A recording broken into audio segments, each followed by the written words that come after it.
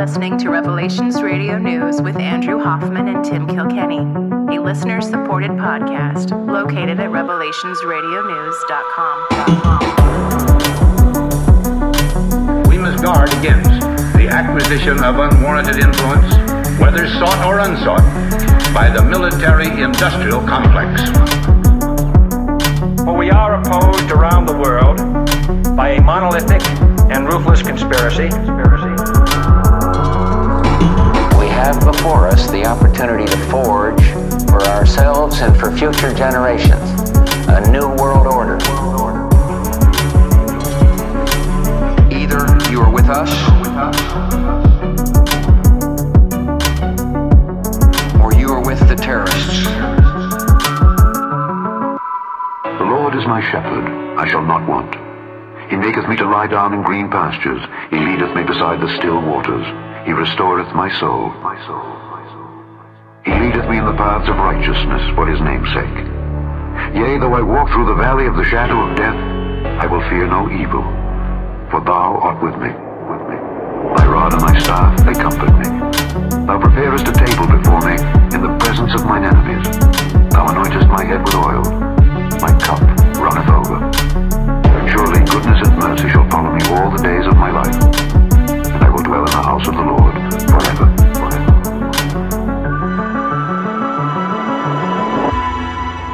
Podcasting to you from the town of Edmond, Oklahoma, where I am not happy that Charles is in charge. I am one of your hosts, and my name is Tim Kilkenny. And podcasting from Piedmont, Oklahoma, where I'm glad it's not a video podcast. I'm Andrew Hoffman. Well, I forgot to mention, we're going live. We're doing this live. We're doing a video podcast. There's going to be a room full of people talking to us. They're calling with questions, video questions, Skype questions, that is. So you'd see a Media Monarchy t-shirt and a very red eye there. So good for you, sporting the Media Monarchy today. That's awesome. Yeah. I guess I'm slacking. I got to get myself a Media Monarchy shirt. You got a Corbett Report shirt and a Media Monarchy shirt? Yes. Yeah. This is a thing I should do. Organic cotton, high quality material. Awesome. That's sweet, man. Good job. Well, it's starting to feel like fall, but people are like super excited, like, oh, fall's coming, but it's like, it was 90 degrees today, 94 degrees. It's like, calm down. Yeah, it's been so nice, though. Yeah. It hasn't been hot, exactly. No, it's been perfect out there. So good golf weather. Good golf weather. Yeah, it's been real nice for that. I haven't gotten out, still just never-ending rounds of sickness around the Hoffman house, but I can't complain about the weather, that's for sure. Yeah. So, yeah. And this is our first fall in Oklahoma, so it's nice. Yeah. So far, so good, right? We went to the Founders Day thing in Piedmont, which was kind of not my favorite Piedmont event. Okay. If you like, like buying expensive crafts and things that people made, it's a good place. And you get like a little dose of like food truck food before the state fair, so like a warm up. Nothing quite like funnel cake to make you question all of your life decisions. I had a pulled pork sandwich, which was good. That was a win. That was a win right there. And a slice of peach pie. Oof. Which sounds really good, but I'm kind of spoiled. My wife makes a mean pie, and this was not up to the same standards. But still, it was okay. I think that's one thing that we can agree on this podcast. Pie, better than cake. Oh, yeah. Yeah. Not even close. No, I think we've talked about it before, but I don't mind bringing it up again. We had the rare wedding where there was no wedding cake. No wedding cake with the fake bride and groom on the top or whatever. we want people to be enjoying what they're eating. Pie. Nice. Bunch of pies. 20 pies. Throw pies at them. Awesome. That's the way to do it, man. Yeah. Who wants white on white pie or white on white cake? Come on, get out of here. Especially when you're living in the Northwest, you're in a place where there's berries growing wild everywhere. Like, what are you doing with a cake? Like blackberry pie. Oh yeah, it's blackberry pie. There was some strawberry rhubarb pie. It's a good pie. Nice. Yeah. I'll wrap it for this podcast. I got to get out to the kitchen and see if I can whip up some pie. You can't start that now. I'll be hungry before we're going. Well, we did get some feedback that the preambles are good. Yes, thank you for for that one. So, from Caroline, who we'll hear from in the donation segment too, but she said she loves the preambles, and it reminds her of when she was younger. She's a farmer's daughter, and how her dad and other farmers would start a phone conversation. They would always, just talk about the weather for a little bit, talk about small talk before they got on to business. So that was nice feedback. So absolutely. If you hate the preambles, just know that you could just fast forward a little bit. Yeah, there you go. Yeah. Fair enough. The preamble to our show, very similar to the preamble of Farmers, that we get down to business later. Much less useful, though. Can't eat the podcast. Definitely can't eat the podcast.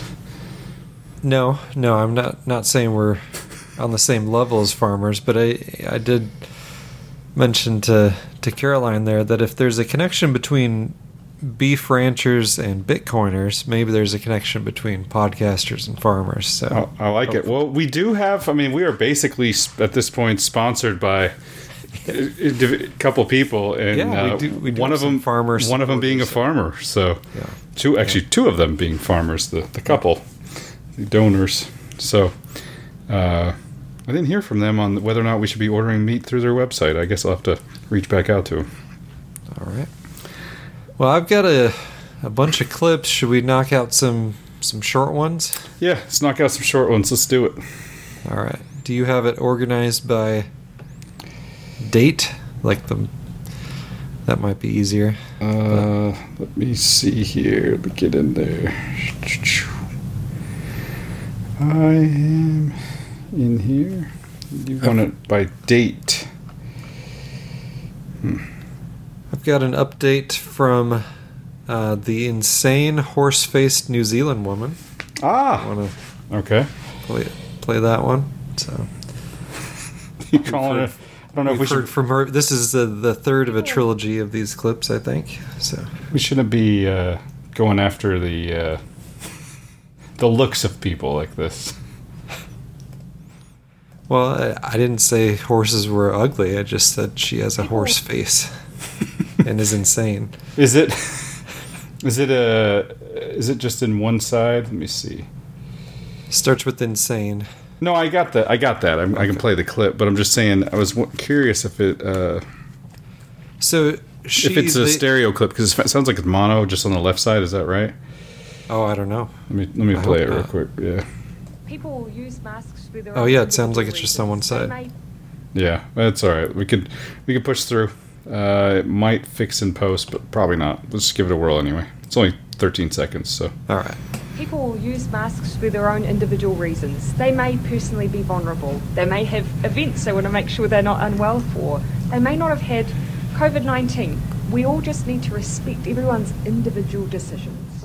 Oh, we got to respect their individual decisions. So when she's getting trounced in the polls,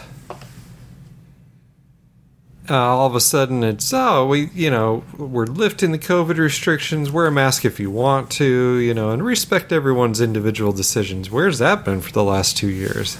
I mean, it's like, talk about gaslighting to like an extreme degree. She wrote a book, How to Care as a Leader or something like this. Did you see this books? And by care, she means lock everyone down. Right. Zuby posted a picture of it. He's like, is this satire? It's like, how to care. Well, the her World Economic Forum fellow alumni there, Justin Trudeau, also is speaking the science. He's we talked about how he ran that election through so that he could get away with anything because he's doesn't have to call for an election for a while. Funny you should say that. I spoke to my cousin this week who was telling me that it may be 2024 or 2025 until they have another one. I mean, it's insane how far out it is. That's why he ran it through when he did. Also, on a personal note, I can't. I'll just say it. Sometimes I try to keep stuff out of like private stuff out of the show or whatever. But there's nothing private about what I'm about to say. My grandmother is going to die very soon, and she's in Canada. She is in Canada. That's correct. And so I went over to my mother's house and we chatted and cried tears and made plans for the future and what are we going to do. And lo and behold, I can't go to support my mom to help with the end of life situation for my grandmother because I'm not vaccinated. Yep. So this thing's finally come home to me. I got online, I did a little research. I'm like, you got to be able to push through because most of these things they tell you can't do it, but then there's some red tape you have to get through and you can. So I did all that and I filled out the form. I said, here's my passport. Here's my reason for going. Here's this and that. Here's my vaccine status. And I push it through. And the response is that if you submit this to the committee, you will likely be approved to enter Canada.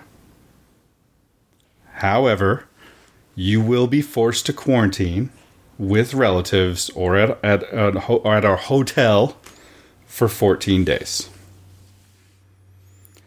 So there's no guarantee my grandmother's going to make it past 14 days. There's no guarantee that that she would make it and the funeral would be after 14 days. I mean, I can't just not be here for my family for 14 days. Right. So my choice is pretty much to not go and see my grandmother for the last time before she passes, or quarantine for 14 days and hope that she does. I don't want to cry too big of a river for everybody because we got people writing in that their livelihoods have been taken away and they've watched, they weren't able to visit dying relatives in the hospital. But it's ridiculous, man. It's absolutely ridiculous. And it's even the United States is letting up. Even around the world, everywhere seems to be letting up. But Canada is not letting up. Trudeau is just marching on. They're insane. They're absolutely insane. The U.S. is still ridiculous for non-citizens entering the country through airports. Through airports, yes. Yep. So it's funny we bring that up.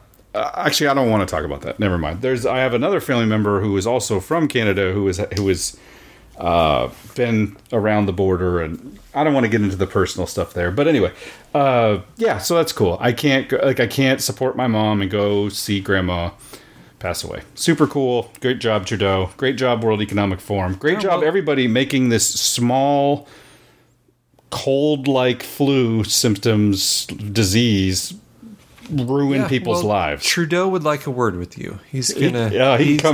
I'd like a word with Trudeau.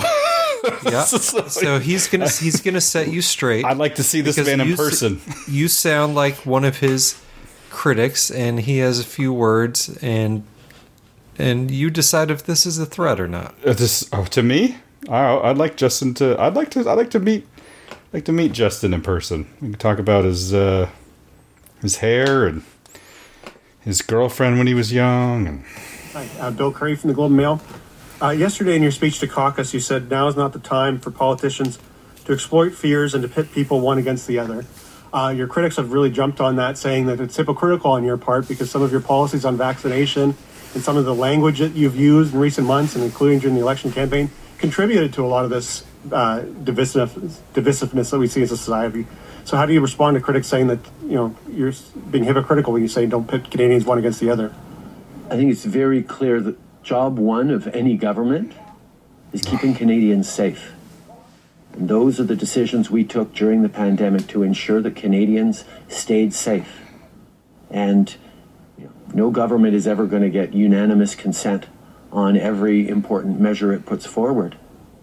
But we put the safety of Canadians and the economic recovery that we're experiencing right now at the center of every decision we took during the pandemic. And if it is divisive to point out that vaccines have saved millions, billions of lives, the vaccines are safe, and the best way through this pandemic, which we've perhaps ended the acute phase, but it will continue in various forms, and we need to continue to stay vigilant. If people are calling a respect for science and an upholding and defense of facts divisive, then perhaps people need to take a careful look at those who are saying that. Next question. I cannot stand this man. Like it makes, especially considering what I've been going through this last week. Yeah. It makes me so mad. Like I think he may make me more mad than Biden. Biden at least like seems somewhat evil. This is like a very evil, but like he looks old all of a sudden, which is kind of interesting. Like because he used to, be one of the younger World Economic Forum world leaders. And interesting that when he said no government is ever going to get the consent of 100% of the citizens, that right there is literally the definition of a true democracy, is everyone has to agree. That's never used anymore. It's always majority rule. But if, the same like, oh, democracy this, democracy that, if you look at the original Greek version of a democracy, everyone has to be on the same page or you don't, or it doesn't get passed into law. So, but it's Trudeau and the science, billions of people. Did you know that, Tim? Billions of lives saved by the vaccine. Sounds like Trump. Saved or created. It's like Obama with his jobs. Billions of lives saved or created by the vaccine. Grandpa Moderna, Trump, and Justin Trudeau. The drama teacher. I want to punch this man in the face. If I can get arrested, if I can get arrested for that, then you guys can arrest me. But I do want to punch this man in the face. If you want to get into Canada, you probably shouldn't say that. You need to Alex Jones it. Say politically, I want to punch him. Politically, in the face. That's what I meant. Actually, politically, I would like to punch him in the face and talk to his like verbally. I want to punch him in the face with some facts. Does that make sense? Yep. I still. I've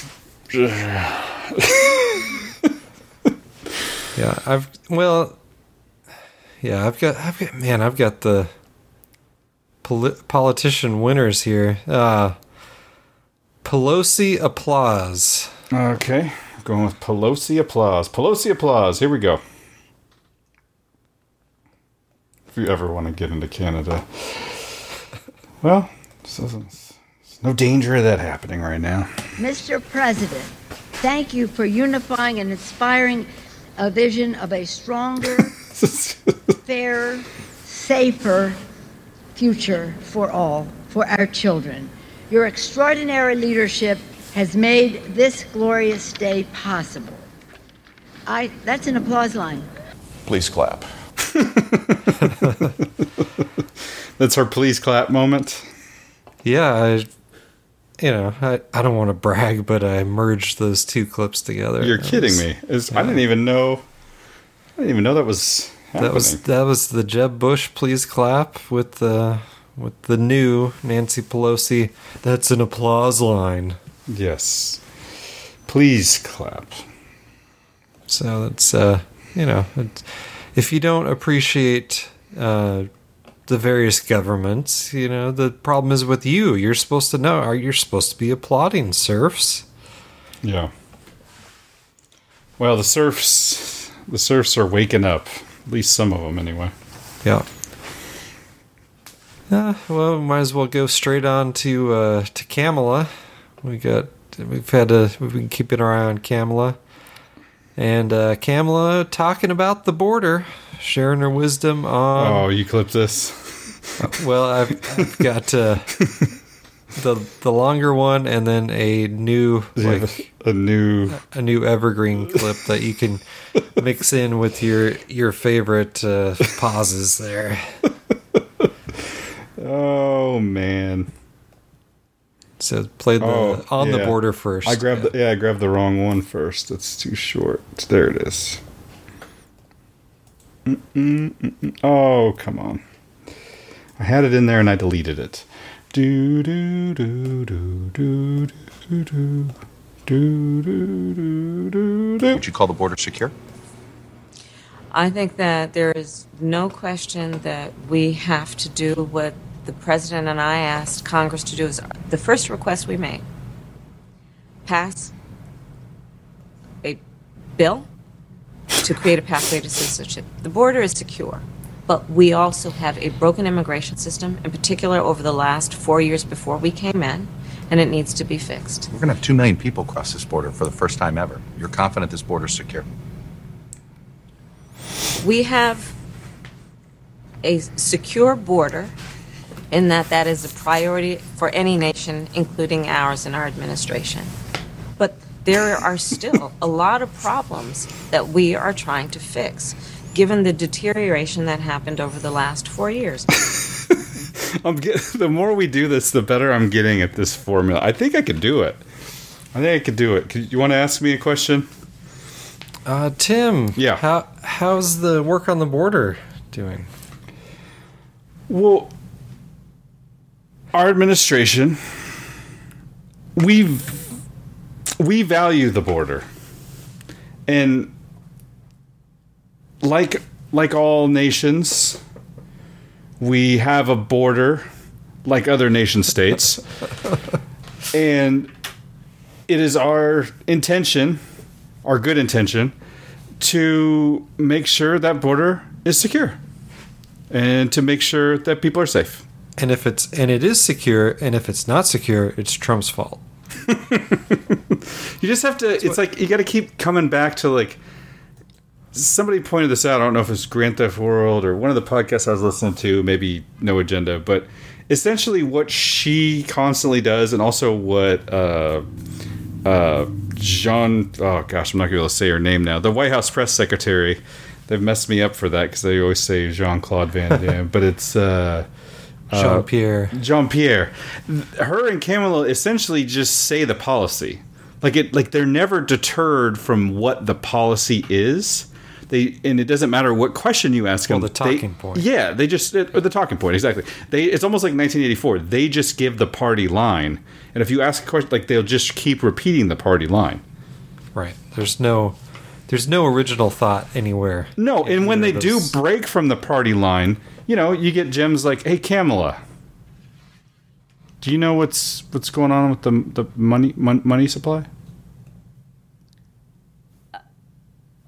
Prices have gone up. Ah, that's it. Okay, that makes sense. I'm seeing that actually on the ground here. I'm seeing a lot of that. Kamala, what should we do about it? What do we need to do? Pass a bill. Oh, pass a bill. That is good stuff. Holy smoke, she's on her toes today.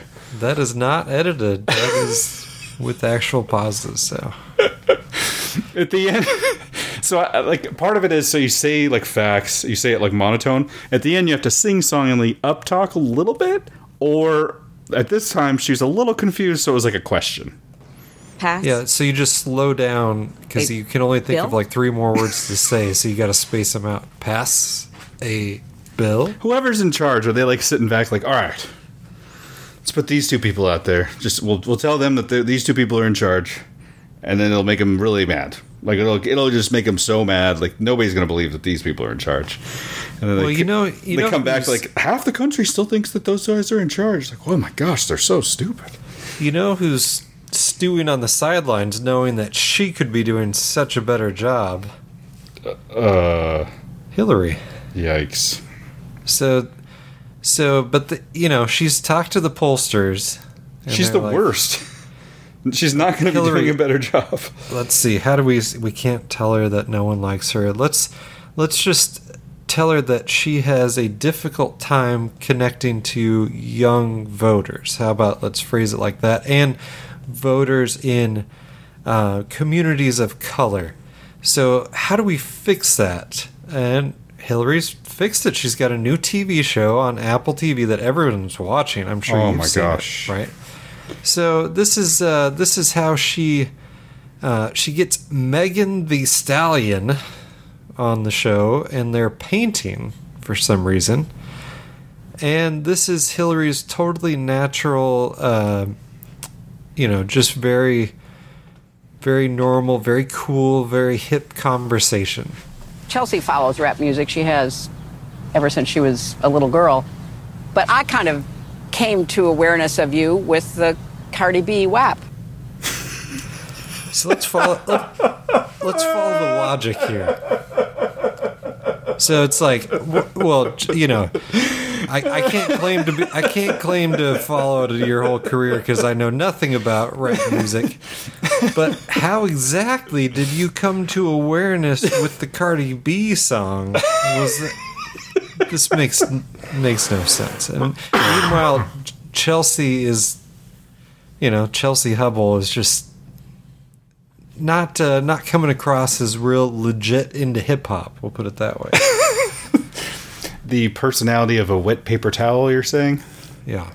It's actually, so I didn't know that the show was on Apple TV, but I have an Apple TV that you can download apps onto it, so it plays other things, right? You can play your Netflix through it or whatever. So as an ad, all of a sudden at the top, boom, it's just Hillary and Chelsea looking at me, and both me and my wife are like, oh! We're like trying to find some cartoons, some Veggie Tales or something cool to put on for the kids. And the TV shows, oh my gosh! Just didn't expect to be staring into the eyes of the, Yeah, it's so I'm watching football, and every commercial. Oh, good for you! Did you watch some football? I did watch some football. All right, that's good. Did you didn't watch the Monday Night Football game? I didn't. I will say that this morning I was at the gym, and the results of last night's game were on at the gym. Do yourself a favor. Did see that. Yeah. Do yourself a favor and look up the Geno Smith post-game interview. Okay. One of the best quotes of all time. I should have clipped it. They wrote me off. I ain't right back. Okay. I like it. Yeah. So that's... How do you respond to that? I don't know. There's always more football, Tim. There's always more football. That's the great thing about America. There's always more football. Such a young Andrew Hoffman in that clip. There's a meme going around with Drake, writing on a on a piece of paper, and the meme is, "They wrote me off. I ain't right back." Oh, I see. You said a little more. You put a little more slang on it, and I picked it up. I would have got it from him, but read from you, it's a little dry. But yeah, I get it now. I ain't right back. Yeah, I like it. Yeah, I guess there's nothing you can say to that. Nope. I was happy, to be honest with you. I was doing a little bit of workout this morning, and then that came on, and I looked over, and I don't know. The look on Russell's face was almost worth it. Oh, it was such a rigged game. Oh, really? Like, you would not believe the amount of penalties they had to call on the Broncos to keep that thing close. Oh, really? Yeah. He's the darling.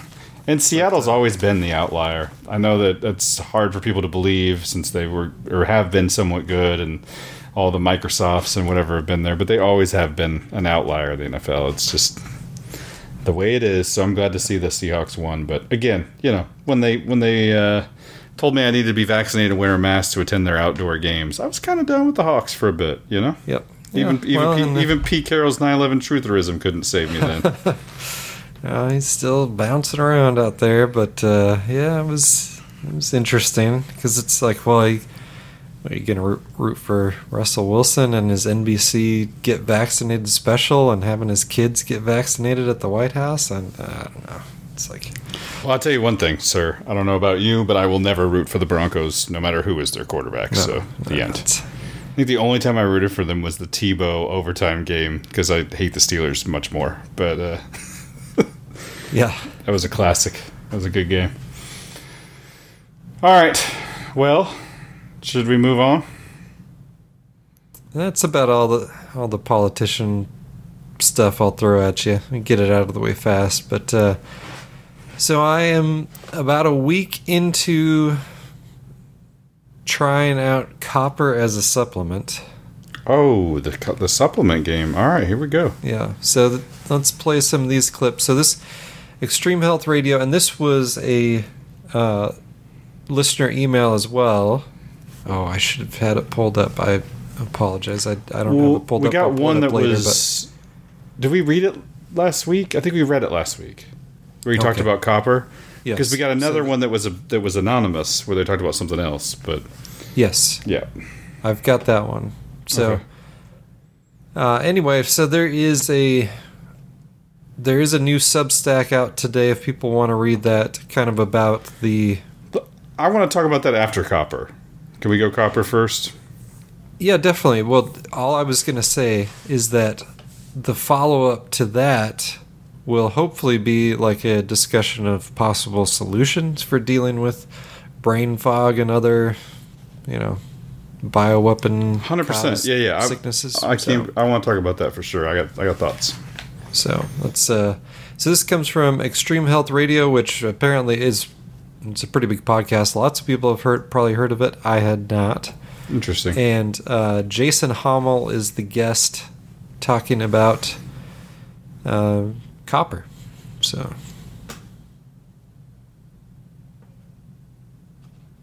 I have 19 chapters in my book devoted to debunking, refuting, and completely making mincemeat of all of the arguments that I've been able to find online that promote copper toxicity. And the number one argument that I have that refutes all of it is, please show me the study that lists the amount of copper that people have taken over what time frame that creates this toxicity. And there doesn't exist such a study because... So at first I pulled a couple clips because they're, it's like, well, it's a metal. You probably don't want too much of it. And so his argument, which we'll hear a little more in the future clips, one thing is, and I had heard this, that copper concentrates in the liver. So that's clip 2 there. Everybody says copper concentrates in the liver. The most copper is in the liver. Liver has the highest concentration of copper, and it's flat out not true.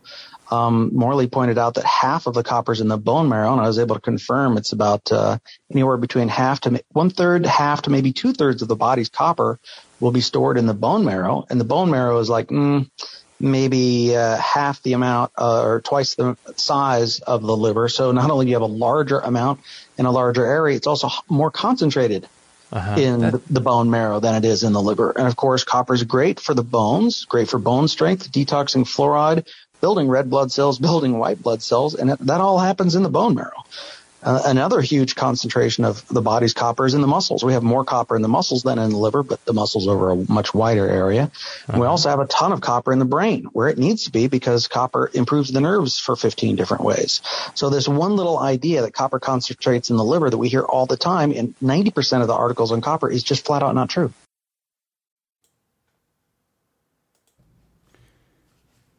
I got to tell you, as someone who's been around physicians and who has been looking at vitamin D3, this whole thing just rings true to the vitamin D3. Every time you talk to a physician about vitamin D3 or vitamin D, oh, that's that's not water soluble, that's fat, so you can overdose on it. It's like the one thing. I've never been to medical school.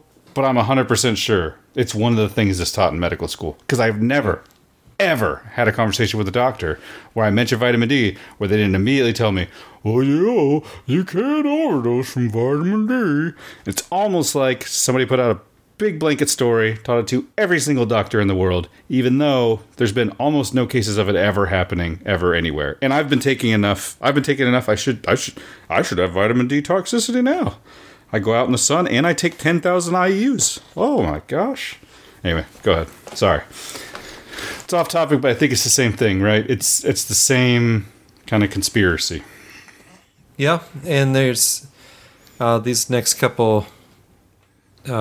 Actually, this next clip, the third clip, talks about: is there a conspiracy to keep us copper depleted? Yes. Next question. If it's healthy, yes. Is there a conspiracy to keep us from vitamin D3? Yes. Is there a conspiracy to keep us from eating fat? Yes. How about eating beef? Yes. How about eating fat? Yes. Sorry. Measure from some of the top iron experts that Morley has talked about is that we have about 1 milligram per day of life on the earth is what we sequester and store away. So as a 52-year-old man, my body iron stores could very well be 19,000 milligrams. Mm-hmm. The average person only has 72 to maybe 150 to 200 milligrams of copper in the body. That's much smaller amount. And I have theorized But it shouldn't be that way, right?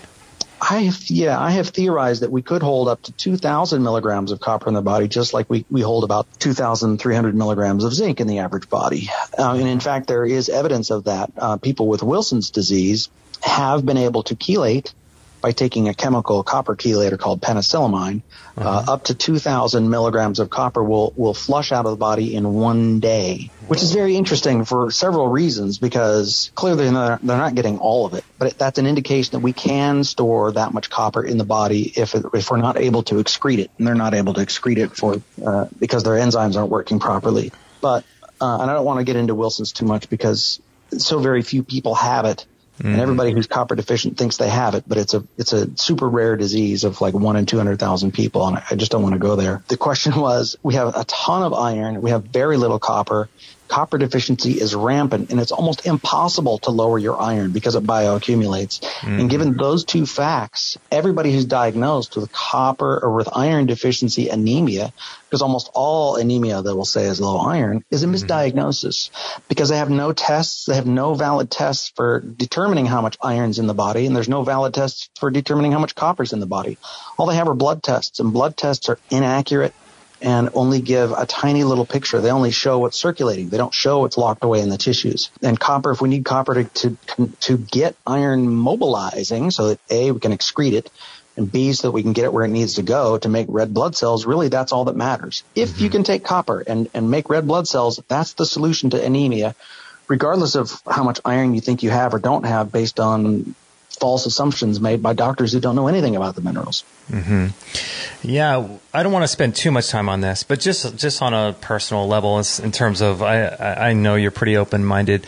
What do you think is the reason why we can megadose, high-dose IV vitamin C therapies and ascorbic acid and stuff, but copper is demonized? Do you really think there's a plan to? Is this like, are they smart enough to know what they're doing, or are they just super not intelligent and they just... I have wrestled with this question because it does seem on one hand like they're depleting us of copper. But if they knew they were intending to deplete us of copper, you would think some of those elites would be taking copper. And there's no leaks from anybody anywhere showing that they are intentionally taking copper for themselves while denying it for the rest of us. And I also really wrestled with this question in terms of, well, what does it mean for us, whether they are intentionally or unintentionally depleting us of copper? And the answer is it means nothing, because the bottom line is the same. We need to take copper for ourselves, whether they're tricking us or whether they're doing things.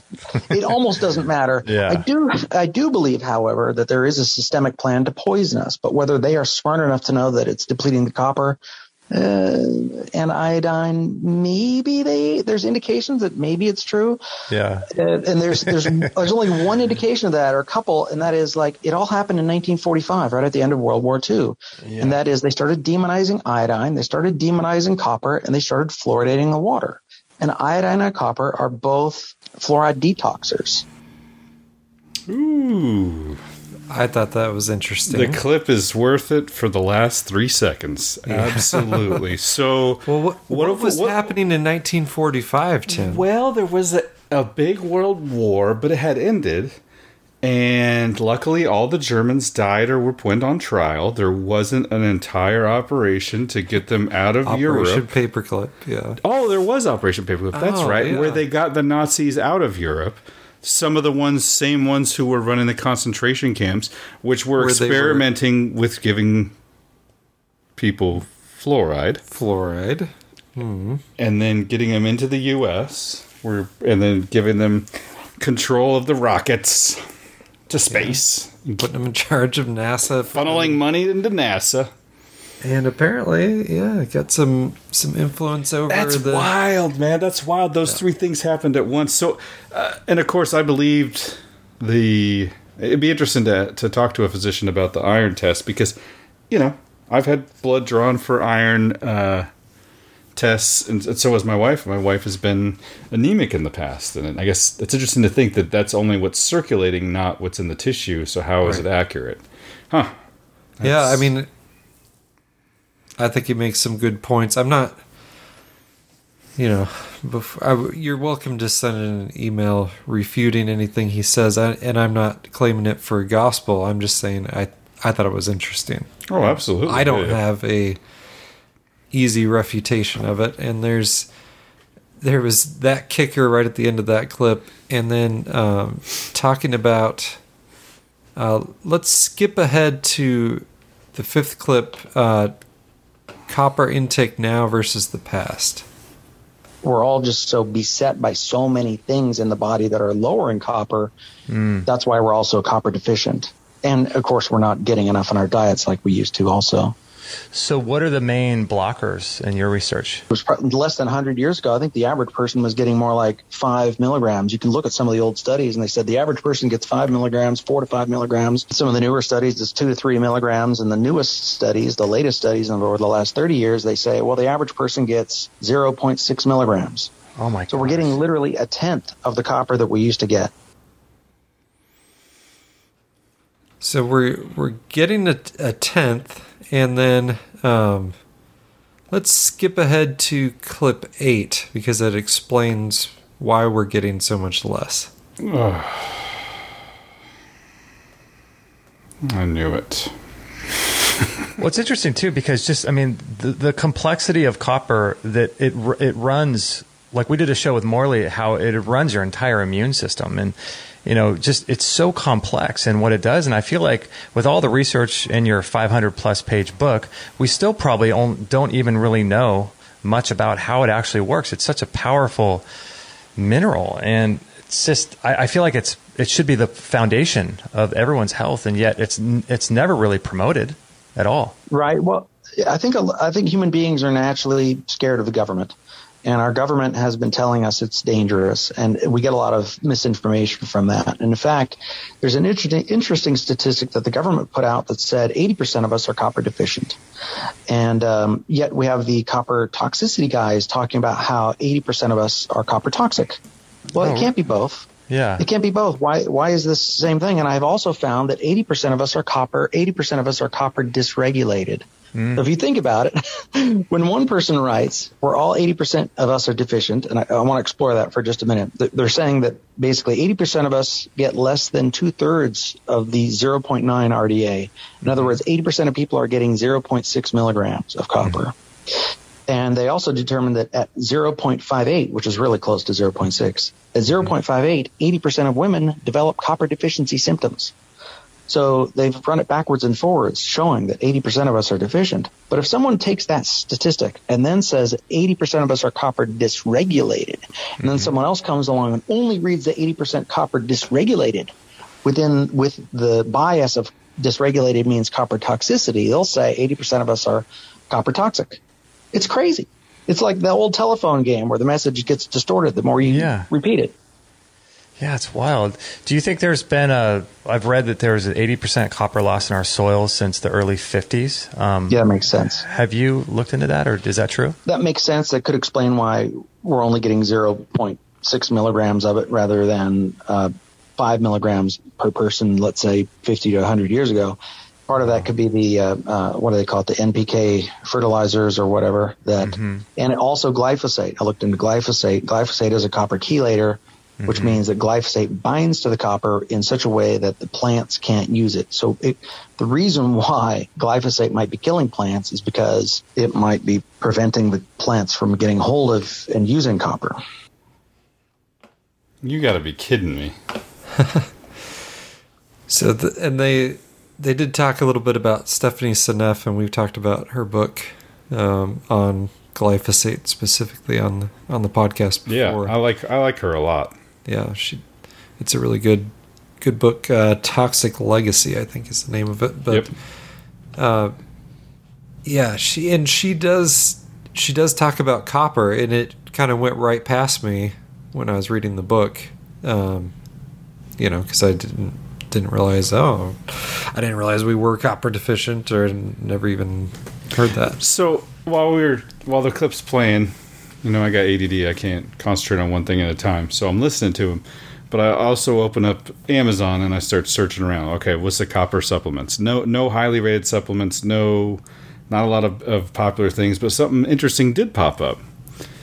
Copper fungicide. This has 7,098 ratings, 4.5 stars, almost 5 stars on this one. And what is it? It is a fungicide that you give plants. Controls plant diseases, gives liquid copper fungicide, helps control powdery mildew, protection for plants, designed to use on vegetables, organic gardening, contains copper. Active ingredient in liquid copper is a copper octanate or copper soap. Copper is a naturally occurring chemical, which makes it safer, easy to apply. And then you start reading the reviews, and these people are having great luck by putting copper on their plants. Interesting. Isn't it? Yeah, they got before and after pictures. Wow. There's save my new rose bushes. There's this, picture with some, it's bad for the podcast, but picture with some stems with some sticks on it, or some stems with leaves, and then after using copper, it's like this huge bush. Wow. So his recommendation is just to get a bag of copper sulfate. Okay. And, mix it with distilled water. Okay. And then just drink it. It works out to 1 milligram per drop is kind of what it works out to if you follow his recommendation. But it's super cheap. So it's you can also 10-pound bag for $36 on Amazon. Yeah, which would last you forever. It's. But it's teal like copper is when it gets water on it. Interesting. Yeah. Huh. Let's play copper effects on the skin and the brain. Number 4. Morley mentions that lysyl oxidase, which is a copper-dependent enzyme that lassos together collagen and elastin to make strong connective tissue. That's copper-dependent. And I think about that anytime people get skin issues too, like pimples or zits, or they bruise easily. I mean, that's all a copper deficiency, right? It is. Bleeding is copper deficiency. It helps heal the nerves in so many different ways. It makes 4 more neurotransmitters, acts like a neurotransmitter itself, increases the reuptake of neurotransmitters. A lot of these mental pills they give people with fluoride in them, they block the neurotransmitter reuptake, thinking more neurotransmitters in between the cell will help. But if they're blocking the reuptake, you need the reuptake. That's how you get differentials so that the nerves work. Copper makes our nerves work better. People report, even the ancients, better insight, better wisdom, clarity of thinking, less trauma. All these are mental conditions. So that was interesting, and let's do the deficiency in heart disease, and just go ahead and play number 7 also, the deficiency in cancer. Oh, and real quick, they keep referring to Morley, who is one of the very few guys who's pushing copper. Mm-hmm. And he's been on this podcast a lot. I listened to some of the interviews, but the audio quality was so bad it wasn't really clippable. But he's an interesting guy as well. So So the top two leading causes of death are cancer and heart disease. And I know in your book you tackle how copper affects them. So for people that haven't looked at your book yet, how does copper affect those two diseases? Cholesterol is associated with heart disease, and copper helps to not just lower cholesterol, but convert cholesterol into the hormones your body wants. Cholesterol is a sterol, otherwise a steroid, a precursor. So the body will convert that with copper into DHEA, the master hormone, which the body then needs more copper to convert into things like testosterone, which is super good for the body and super healing. The reason why testosterone in bodybuilders, why they like it, is not because it makes muscles big, but because it's a healing factor. When they break their muscles down in the gym, they can then heal their muscles better with testosterone and do better. I'm not advocating testosterone, but in fact, there's a huge important distinction between natural testosterone or naturally made testosterone, which is made from and with copper, then injecting it. See, most bodybuilders, they die of heart attacks. So why isn't testosterone helping them? Well, they've injected the testosterone, and they're not getting the copper precursor, and they're not getting the cleaning out of the cholesterol, and that's just one factor. Some people have theorized the body will have little microbleeds in the blood vessels, and that cholesterol is there to plug the holes. Well, copper also stops internal bleeding without creating internal clotting. There's a clotting factor 8 that copper actually lowers, so you have less internal clots, but more actual clotting factors. With more red blood cells, the blood also clots better and carries oxygen better. Copper also builds collagen. So the tissues of the heart, the valves, the arteries, they need collagen to have a strong function so you don't get blown out blood vessels or weakened arteries or things like strokes. The heart as a tissue is very energy intensive, and so you need copper for the energy. You need it for, again, we said, to convert oxygen into ATP. Well, that's always happening. The heart never rests. So it needs energy not just to pump, but to also repair and rebuild itself. So when the heart is so in fact, there are so many different markers for heart disease. There's a government researcher by the name of Leslie Cleve. He's probably the most quoted researcher in my book. And he noted in animals that are copper deficient, there are 80 different similar biomarkers to copper deficient animals and humans with heart disease. 80. Whoa, when you have a matching list of 80 things, and I just went over like 3 or 4 of them, you'll see that I don't know anything compared to what Cleve knows. Just one beat of your heart requires 1 billion ATP. So if copper helps make ATP, that's obviously going to help with the energy required to do that and keep that integrity going, you know? So, and then with regards to cancer is a bit more controversial. I mean, well, first of all, let me just finish on the heart disease issue. And the big factor is, why don't we know this? How come the government isn't preaching this on the airwaves all the time? Because they don't have our health interests at heart at all. This is a government researcher that they should be trumpeting. And in fact, they try to refute Cleve in some of their copper propaganda articles that are like 400 pages, and they give about 2 lines trying to refute Cleve, who works for the government, by the way. Wow. And they say, well, there was one difference. Okay, so of 81 biomarkers, there were 80 that were similar, and they're going to note one difference and claim that that's a refutation. I'm sorry, that does not refute the 80 similarities. Yeah. That's ridiculous. So the refutation of him is entirely stupid, and that's no reason to not be shouting from the rooftops, from all the media everywhere, that copper is good for the heart. So if you want something nefarious, proof of nefariousness, I guess that could be it.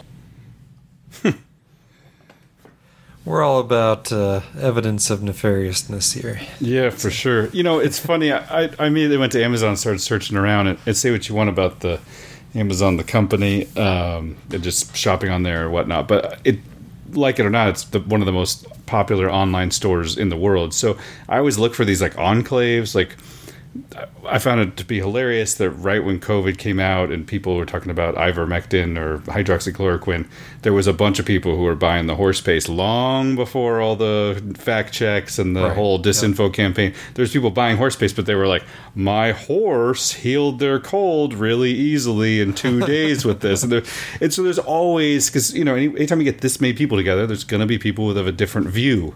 And so I always like to get on here and look for that. So I'm in here, I'm clicking around, I'm looking at my copper sulfate, this, that, and the other. And most people are just talking about how to, put it on plants or to protect plants or to even kill some sort of weeds that pop up and whatnot. But and I'm looking for it. Where's my, usually you can at least run into somebody who's like, hey, this is awesome. This is how it fixed me or something like that. I don't get any of that. But what I did get is just below the copper sulfate. It says, hey, frequently bought together. Would you like to buy these? Number 1, 10 pounds of sulfate, copper sulfate, 99.9% crystals, 10 pounds, which by the way is $27. So pretty cheap. Number 2 item in my bundle, The Copper Revolution, Healing with Minerals by Jason Hommel. Yeah. And so then the third thing is a 12-pack of 2-ounce glass dropper bottles with stainless steel funnels and a long glass dropper bottle with 60 milliliter clear glass tinker. So let me click on this book, The Copper Revolution with Jason Hommel. And you scroll down, he talks about his book, all that stuff. And the number 1 highest rated review on this book on Amazon, I have been telling people for close to 40 years that doctors do not know how to heal people. They couldn't define health if their life depended on it. Jason has written a book that defines health. I haven't been to a doctor in 50 years. I believe that my level of health is partially due to my own research, knowing my body, and attempting to not put unnatural things in my body. The amount of knowledge and health benefits of copper that I've learned from this book is phenomenal. Thank you, Jason. As someone whose educational background in psychology, I will tell you that many people are easily led by others, may easily disagree with this, immediately disagree with this information in the book. Don't be one of those people, please. If the advice of doctors and government was so reliable, there would be many, many more truly healthy people and a lot less doctors and hospitals. Have the courage to explore all possible avenues of health, even if you don't ultimately use the advice given. There it is. There it is. And his book's free online too. So Jason Hommel? Yeah. Okay. I joined his Facebook group, The Copper Revolution there. Okay. An interesting crew. Awesome, man. This is this going to be like one of our Revelations Radio News thing? They eat beef, they walk around barefoot, they don't use cell phones. So, interestingly enough, they shoot copper. No, I'm just kidding. So, beef liver, lots of copper. However, well, I don't want to get into that too. So that in the conversation they get into vitamin A. Okay. Like he read a book by someone else that's saying that vitamin A causes a lot of bad stuff. Which is kind of an interesting theory. We don't want to get into too many different directions. Too many different directions. We already got one more, but so anyway, so that's out there. Copper deficiency and cancer. Okay. Last one there. The issue with copper is controversial, and they're saying that copper could cause cancer because copper's good at helping to make new blood vessels. Mm-hmm. Now, making new blood vessels is great because obviously if you're a bodybuilder and you're going to do high pumping 20 rep sets, you're going to want new blood vessels. You see the bodybuilders, their blood vessels are pumped out. That's mostly from the testosterone, and from the pumping, but that's a good thing. We need circulation, right? Improving circulation is a good thing. Mm-hmm. But they claim that cancer cells are fed by blood vessels, and then therefore copper could cause cancer because copper increases blood vessels.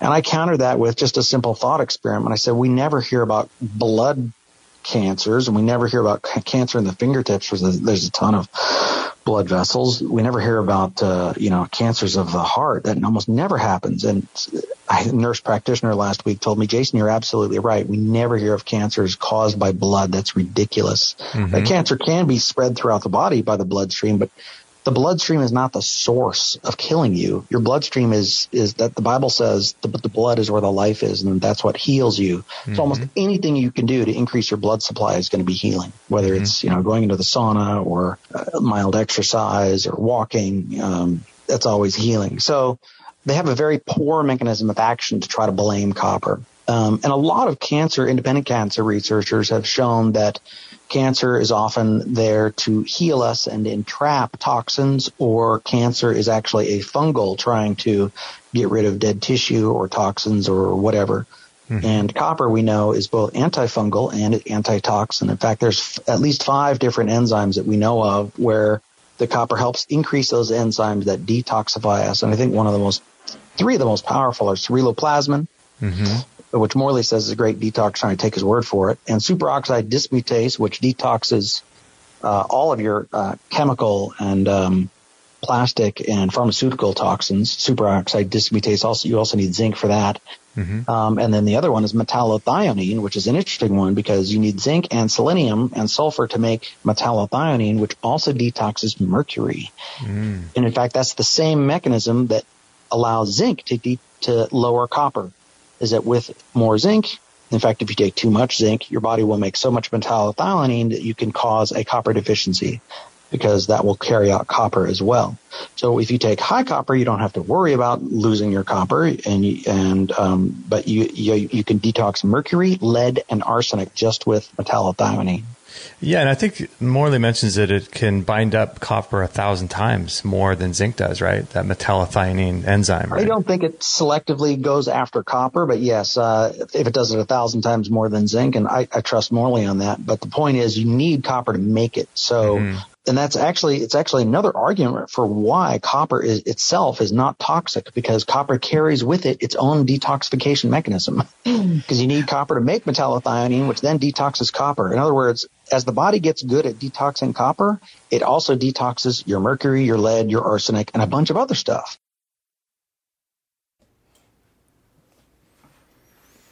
I thought that was interesting because I'm kind of torn on the supplement thing. I think the perfect situation is, if you eat healthy food and live somehow, either out in the middle of the woods of Canada or somewhere where you're not getting a lot of RF frequencies and EMFs and glyphosate and the rest of it, then you probably don't need a lot of supplements, But for the rest of us, where you're getting bombarded with all the heavy metals and the stuff that's poisoning you, you got to be able to detox it. Otherwise, your body just shuts down eventually. So. Didn't realize I'd be talking about my poor grandmother twice on this show, but she has Alzheimer's.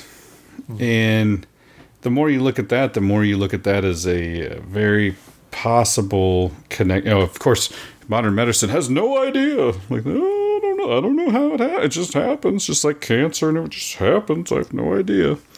But the more you look at that, the more you're like, okay, there is some, just like autism, there are ties into metal toxicity and metal buildup over time, aluminum, mercury, disrupting neurons in the brain and whatnot.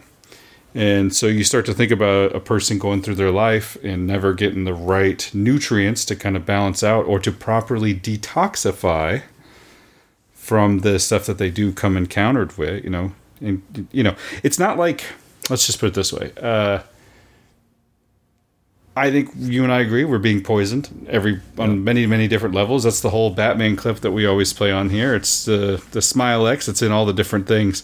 But if you just lived in nature, might encounter some of these things on your own. Nature is not pure. Nature will kill you. If you eat the wrong world. Yeah, if you eat the wrong berries, you will die. But the idea that copper or something within your body is actually made to regulate and to detoxify your body of these minerals when you come into contact with them shows me that, okay, God, fully knew that you were probably going to come in contact with these even before the elites started poisoning us to death with them. And then now we are being poisoned. It's like, okay, what out there is curable by simple solutions like this? What out there? And we find ourselves in a position where it's kind of, I'll tell you, it's kind of invigorating and exciting, and it's also extremely scary to realize, like, our health is in our own hands. Like, to not want to go to the doctor like at all. Yeah. To realize that it comes down to like, you got to figure this out on your own. It's so much easier. Just like, okay, you're sick, you go to the doctor. Yeah. Well, they told me to take this pill and then go to sleep, so that's what I'm going to do. Yep. So, interesting that you brought up Alzheimer's there. When Joe Biden said, that there's not going to be room in the hospitals for anyone else because everyone will have Alzheimer's. Mm-hmm. That's like, he said a lot of crazy things, but that's not one of them, because that's actually where we're headed. I mean, the increase is similar to, of course, I started looking at this around the same time because she was diagnosed with it around the same time as I started having kids. You start looking at it as like, oh, there's a lot of smoke. There's a lot of smoke in both of these situations, and they both lead back to the same thing. Although you could make the case of my grandmother that she was fully vaccinated, but she's 94, so fully vaccinated at her age. Would she get like 3 vaccines? So her buildup of metals or toxicity probably maybe came from something else. Well, if she's been in a situation where they've been pumping her full of flu shots every year for the last, however many years, that's a good that's point. A problem too. But so the same podcast or radio show, whatever you want to call it, Extreme Health Radio, interviewed this guy with a crazy case of Lyme disease, like crazy case, and one of the clips has to do with Alzheimer's, so maybe we just skip to that one.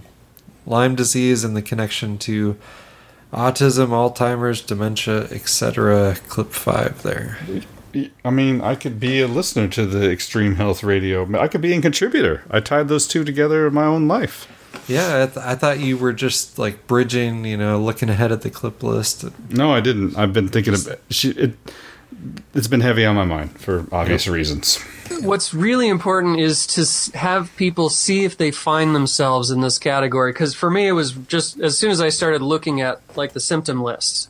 And again, when you come into the domain of having a really junked up system with a lot of toxicity, and this is, in my mind, I'm just the example that got taken down early, but this is what's coming for all of us. I mean, when you start having the university professors saying there's a nearly 100% rate of Alzheimer's and dementia now, I mean, that should motivate people to be proactive, you would think. Yeah, when I ask people, even in the scientific realms, about the cancer statistics, they don't know that it's 50%. I mean, we're right about 50% of people are getting cancer, and that's national cancer statistics, not including any skin cancers. So, really? I mean, we're not living in it was like 1 in 1,000 100 years ago. Is the guys from Truth About Cancer? I can't think of his name right now. Ty Bollinger, Ty Bollinger, who talks about that. It's like 1 in 1,000, 100 years ago, and now it's 50% or less. And I think those numbers are soft. And then when you see autisms, you've got that number in crazy. I mean, I don't know where it is exactly right now. The last I heard from Zach Bush was that it had dropped from like 1 in 46 children born with autism to like 1 in 38. Mm-hmm. This in 2018, it dropped that much. So you've got the kids coming in with all that toxicity, and that's jamming that up there. And then you've got the adults, having these neurological declines, and it's a guarantee pretty much. So you get this little sweet spot in the middle that I didn't even get. Whew. So this guy, I'll backtrack a little bit. Mm-hmm. So he didn't just have Lyme disease. He goes through at the beginning of the interview all the stuff that he was diagnosed with and tested positive for. And I don't have all that clipped, but there's this thing called cryptopyroluria, or KPU. And he talks about that quite a bit. And he after this long journey of getting this treatment, that treatment, getting better, getting worse again, he thinks that this is a big factor. And he kind of explains why in these first couple of clips. So, cryptopyroluria. idea of cryptopyloria, which I really want to get into today. Cryptopyloria is something that pretty much everybody's dealing with a variation of it. I don't mean just Lyme people, I mean everybody. Wow. And then when we get into where it really kicks in is with the Lyme people, with the autism, with the adult autisms like the Parkinson's and such like that. But it's just a key thing that I overlooked, and it's so huge and it's so easy to fix. Let's go ahead and play clip 2, KPU and other factors there.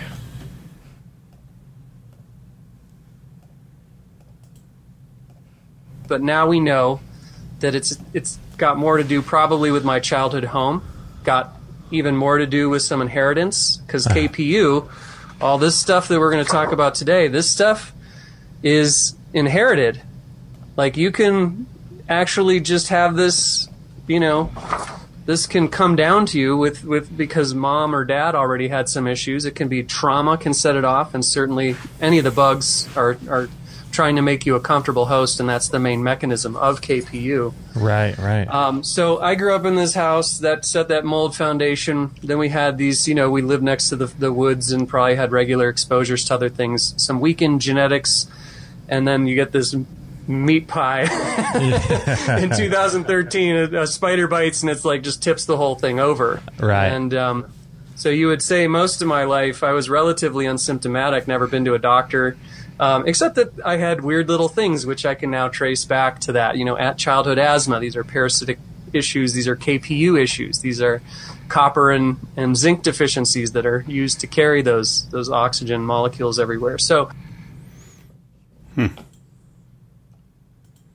he talks a little more about the zinc and copper depletion, but this was kind of an interesting segment. He talks about the KPU heme cycle and 8 enzymes that kind of like your body needs to deal with invaders, and the idea is that this stuff gets in there and shuts them off.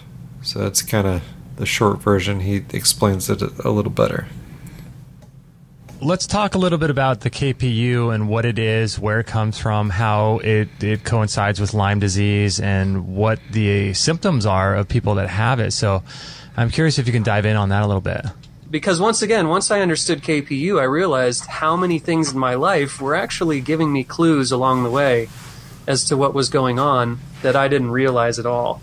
So if you go just all the way down to the bottom of that sheet, and we see, so that's cryptopyloria. So again, this is just me being, these are my kind of cocktail napkin notes that I take for myself. And I've got, books and volumes worth of typed notes as well. But this is so I can picture it, because I think for me it's very helpful to see it like. So KPU or HPU, cryptopyloria. So essentially it came from the 1950s. You can read all about it in Scott and Klinghart's beautiful article on his betterhealthguy.com site, and I'm sure you'll have a link and all that. So there's this one, yeah. But essentially what it is somewhere along the line, the number one theory about this is that basically parasites and microbes, in order to make you a more comfortable host, in order to move into our body and make us a host that's not gonna be very good at getting rid of them. It's gonna, they want to make an apartment that's very comfortable inside your body, and they want to do it in as few steps as possible. So this is Klinghart's theory, and I absolutely see how this makes sense. So if you understand this piece, you'll start to get the whole picture of it. So basically what happens is when these creatures move in, they say, what can we do so that you're a comfortable host in one move? And what they do is they mess with what's called the heme cycle. Okay. H-E-M-E, the heme cycle, as in hemoglobin. But way more than that. It's way more important than just your blood. But essentially what they do, there's 8 enzymes that, and exactly on that sheet there you can see, and I've just got the dot and the line there. I don't have the name of the enzymes on this particular sheet. Okay. But under the heme cycle, those little dot lines represent the 8 enzymes that get shut down one by one for the bugs to make you a comfortable host. And when they shut those down, what happens is basically you pee out, and that's why we have the neon pee there off to the right. Yeah. You pee out all of your critical minerals, like all of your zinc, all of your B6, your P5P, your biotin, your magnesium, your omegas. Like, I mean, it could be on and on. It could be, everything from taurine and molybdenum to chromium. I mean, it's everything. You pee out all that stuff. Okay, so that's one thing. Well, then what happens? So when these little bugs start shutting down, you could say, too, the severity of the case. So if you have Lyme, so here's the corollary with Lyme, by the way, just to give you a couple of facts. I should have brought all of my statistics here, but it's an 80% correlation with Lyme. Interesting. Okay. If you think you've done a good job of peeling off the creatures and all the molds or whatever else you might have been exposed to, and you still are sluggish and you still don't, you're not healing well, and you're not, you're chemically sensitive and all these different things, still have the neurological signs and symptoms and the sleep issues, and you can't remember your dreams, all these things, then KPU is for you to look at. This is critical, and that's where I was. So I'm now on the other side of getting rid of 90% of all of these infections, and I still had a lot of the fatigue and a lot of these other things going on. And I realized that was the KPU. Now, again, it used to be like it was, and I'm sure it still is. It's not talked about that way, but it's the number one thing that Klinghardt would start with. If he sees a patient, he used to look and see, let's balance their biology. Now he says, let's look at the retrovirus, but it's also let's look for KPU. The traditional test is looking in your urine for these things called porphyrins. But again, if you have some kind of electrodermal system, what we've done is we listed all 8 of those enzymes, and you can find that in the literature. I don't have that stuff in front of me. Those are big, long, crazy, fun chemical names. But those 8 enzymes you could test for, and you could see. And what we found is that my wife has 2 enzymes failing. And that might be thinner hair. That might be bad nails. That might be energetic issue. That could be, a few different things. It could be a lot of different things. Interesting. For me, I have all 8 enzymes blocked. That's rather remarkable. Oh my gosh. You have all 8 blocked still to this day? Right now, at this very moment, I have all 8 blocked. So, wow. How do you get this test to find out what's blocked?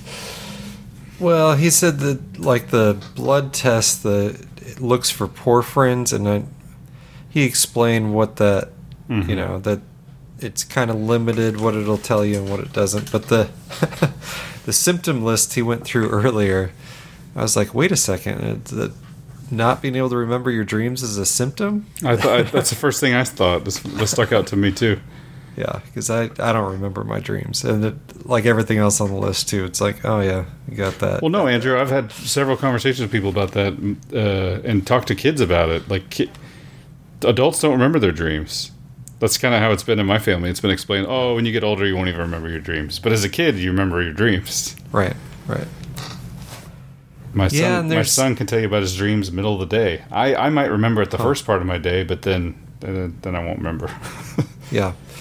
Or if you like wake up kind of right in the middle, then you remember a little more. But sure, yeah.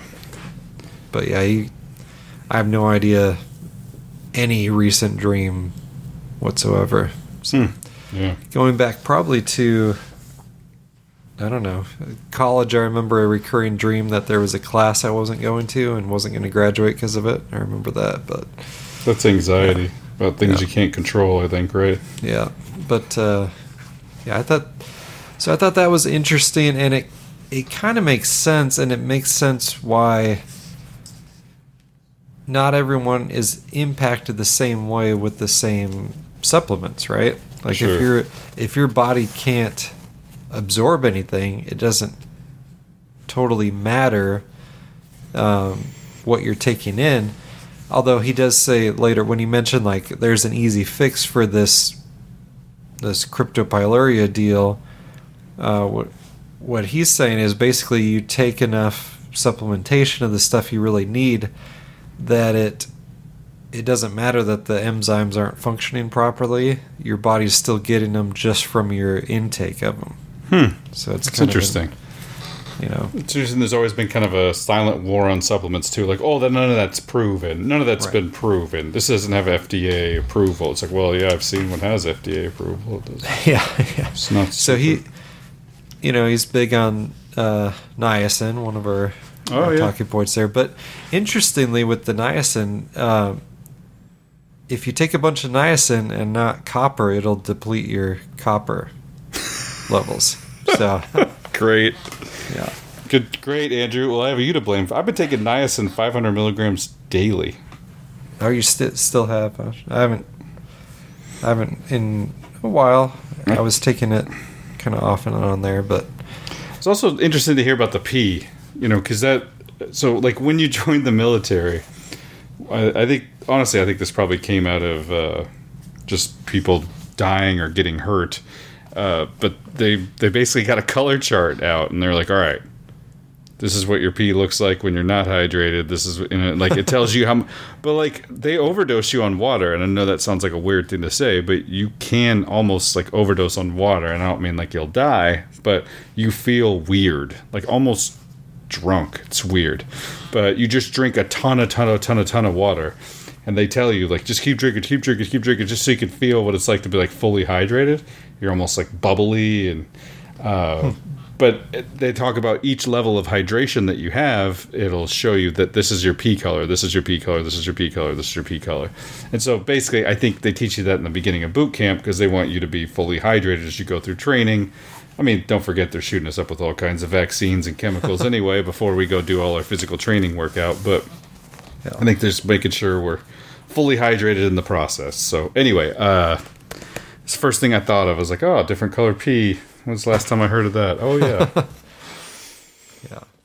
Well, this, we kind of come full circle here with clip 4 talking about zinc and copper depletion and some research way back in 1958. Then you've got all of these. When I say that when I say that you pee out your zinc, you're not zinc deficient. You're zinc depleted. I mean, this is one of the things they're talking about. Is Klinghardt had something where he talked about they did bone biopsies of the jaw, which is supposed to have more zinc than the rest of the body, and they couldn't find a single zinc molecule. Really? And that's all of your. I mean, so zinc and copper have that fun balance, as you know, in the body. Right. And these things are required for everything. So if you have asthma, that can be just because you don't have any zinc or copper to transport any of the oxygen that you're breathing. Cold hands and feet. This is why I did that beautiful 21-day fast last year, and I still have diabetic neuropathy going on. This is why I still am getting over a lot of these things that look like diabetic symptoms, but it's because my blood is oil. It's because we're getting through this. Now, there's probably more to say about that, but basically, just to sum it up, if you have head symptoms, if you have any of these different anxieties and things going on, this is a very good indication because, in fact, how it was discovered, as I had started to talk about, was that in 1958, it was observed. So Abraham Hoffer, Hoffer, so this German doctor was studying patients that had schizophrenia, because this before the established psychiatric, world that we live in now. Right. They were actually looking for biological reasons why you were losing your, Yeah, exactly. And they found it. So in 1958, they found that there were all these porphyrins in the urine of these schizophrenic patients, and they found that was the commonality. And then that led to, that 8 enzymes are blocked up with those porphyrins by whatever's going on in the body, or by trauma. Trauma can also cause this, and genetically it can be passed down. So, by trauma, do you mean like trauma from like a car crash, or emotional trauma, do you think? Yeah, usually they talk about it as in terms of like childhood traumas, like really big childhood traumas and things. Oh, I see. And then those are where the switches are switched on, and then that's what can be genetically passed down. And otherwise, it's up to whatever invades you to shut those off, so it can live inside you. Okay. So it can happen in a number of ways. So, I might need to listen to that clip again. How does childhood trauma play a role? Can we listen to that part over? So he's referring back to something he had already talked about, which was the childhood trauma shutting off the correct enzymes. Is that what he was saying? Yes, I think he misspoke in that clip. Okay, like he said, turned on rather than turned off, switching off. Okay, yeah. But yeah, he talked about it previously in the interview too, where it's the official story on Lyme is like you got bit by a tick, and then there's bacteria, and if you take antibiotics, that's it. That's no worries. And he's saying there's a lot of different elements going on, and one of them can be like your body reacts to trauma the same way it reacts to foreign invaders, like a Lyme disease or what have you, that bacteria or mold or other stuff. So it's, and then I'm gonna need links. I gotta look into this. So this is I've had trauma in my life, especially the first 25 years, culminating in a pretty serious head trauma event in my early 20s. For the long time listeners, they can go back and figure that one out. But yeah. Anyway, so the kind of I don't know. Again, the official story with Lyme disease is it only comes from ticks. Right. The reality is, you could transmit it sexually. So husband and your spouse. If you have Lyme disease, your spouse almost always ends up with Lyme disease, and your kids can get it too. Oh. So this is hold on. Your kids can get it too, like you're born with it. Born with it. Okay, so if you gave it to your wife, then your wife could give it to the children. Yep. Got it. Yep.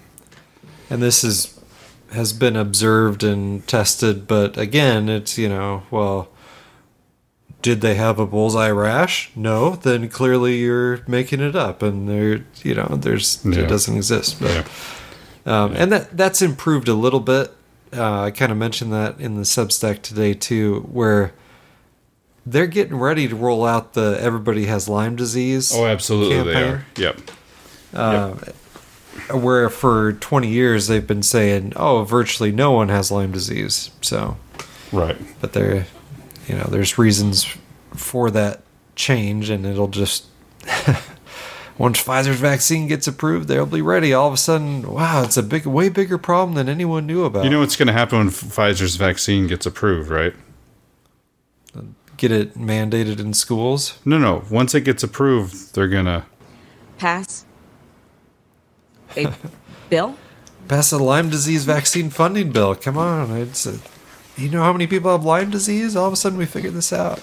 So that's what No Agenda focused on, was the new boondoggle for mosquito-borne illnesses and some strange ads, but they're talking about Zika. But did you hear in there? They're also talking about Lyme disease. So, right. Yep. Yeah, they're starting to, it's coming down the train tracks there. It's on the way. But so we already played the clip on the connection, autism, Alzheimer's, what have you. So in this, it's kind of tough to pull a bunch of short clips out and have it flow together. So if it is confusing, I apologize, but people should go check out the whole interview. But symptoms of KPU. So, do you have to worry about this or not? He runs through some symptoms here. Some of the symptoms can look similar, so we need to kind of know that. But here are a couple that are definitely. Let me see if I can keep these the ones that are really standoutish about KPU, about cryptopyloria. Mm-hmm. I mean, they really say like nails. If your nails and your dream recall is poor, I mean that's a really good indication. Pale skin, poor tanning. So there's a lot of skin issues come along with actually acute infections of cryptopyloria, and then a lot of neurologic issues come along with more chronic conditions. So you've got that. Quick question, Andrew. Sorry to stop your clip. So is cryptopyloria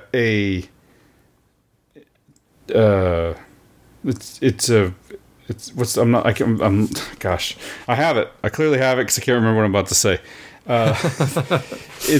It's a, what is the word? It's an invader. It's an actual other organism. Yeah. Yeah, but what's it called? It's not like it's not as specific as like whatever the Borrelia burgdorferi for the only type of Lyme disease they test for type thing. Why can't I think of what the name of it is? When it invades something else, the host invades parasite. Thank you. So this Crypto pylori is a parasite. Yeah, I think that's a good way to think of it, and I think it might even be in the part I clipped, but he is definitely in the parasites are a bigger deal than like modern medicine acts like they are. Sure. Camp. And two things. We'll get right back to the clip. I'll start it over because I interrupted it. But one, anybody who listens to this show, we have no idea what we're talking about. We're trying to learn along with you, and we're talking to each other, and you guys are listening. So if we're wrong, we're wrong. No big deal. Email us, let us know how we're wrong. We'll figure it out. We're just trying to figure this stuff out on our own. And many of our listeners are smarter than us, so please let us know what you guys think. Also, a lot of decisions I make are I go with my gut feeling at first and then do research. And a couple things have always stuck out to me. Like, you like to talk about flat Earth. I don't necessarily care as much about that, but one thing that's always stuck out to me is the strange moon landing. That always stuck out as like, there's something very wrong with that story. I don't know what it is, but that's fake. I don't know if it's this whole way bigger thing, but that's sure fake. It's like a gut feeling. It's like somebody who's been through trauma, who's been lied to, who can spot that sort of stuff. When the ivermectin thing blew up last year, and they were like, ivermectin is the worst thing ever. And if you try this on like your friends and family, like mention ivermectin in passing, they'll like laugh. Like, oh yeah, this is the stuff they give horses. When that whole thing came out, I had the same kind of feeling like the moon landing. It's like, there's something bigger here. Why did they panic so much about us taking a parasite ritter? Well, an anti-parasitic, excuse me. Yes, an anti-parasitic medication. And I logged that one away in the back of my file cabinet in my head and thought, there's more to that story. There's a reason. The PR campaign was intense. I think it was one of the most PR campaigns of the COVID of the COVID era. It was insane. They had pictures of people here in Oklahoma lining up with coats on while it was on their degrees outside because they all had ivermectin poisoning or something. Right, yeah. Lining up coats on in July in Oklahoma. Yeah, in Oklahoma. Now that you live here, how's that working out for you with the winter coats? Still haven't seen many winter coats since January. How many coats have you seen in like 4 months? Yeah. Not so much. Anyway, that stuck out to me as strange. So the idea that we may have parasites, and then don't forget, I mean, gosh, we played your buddy the snake venom guy, Stu Peters, and the doctor that used to come on her show, his show. I'm not misplacing her name, but she would always come on. Look, there's some Jane Ruby, Dr. Jane Ruby. There's some sort of parasites in these vials. There's some sort of parasites in these masks. There's some sort of parasite, and they've been talking about this forever. It's like, I don't know, is this real? Is it not? But anyway, I say all that to say I haven't put parasites to bed. That is definitely a very real possibility we should all consider. Yep. Some of the symptoms can look similar, so we need to kind of know that. But here are a couple that are definitely. Let me see if I can keep these the ones that are really stand outish about KPU, about cryptopyloria. Mm-hmm. I mean, they really say like nails. If your nails and your dream recall is poor, I mean that's a really good indication. Pale skin, poor tanning. So there's a lot of skin issues come along with actually acute infections of cryptopyloria, and then a lot of neurologic issues come along with more chronic conditions. So you've got that light and sound intolerance. This is a lot of stuff that I featured on the picture here. Mm-hmm. But so if you've got light and sound sensitivity, if you've got poor dream recall, if you've got big like environmental, food, chemical allergies, things like that, guess what? You probably got a heaping case of cryptopyloria going on. So.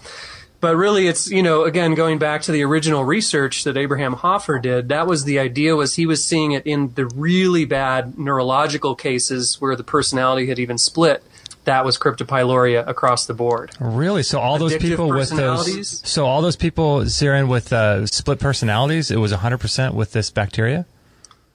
This was, well, it's not the bacteria, it's the condition. It's the shutdown of that enzyme pathway, creating that oily blood and basically shutting, kind of, I think of it like a perspective dimmer on your whole body.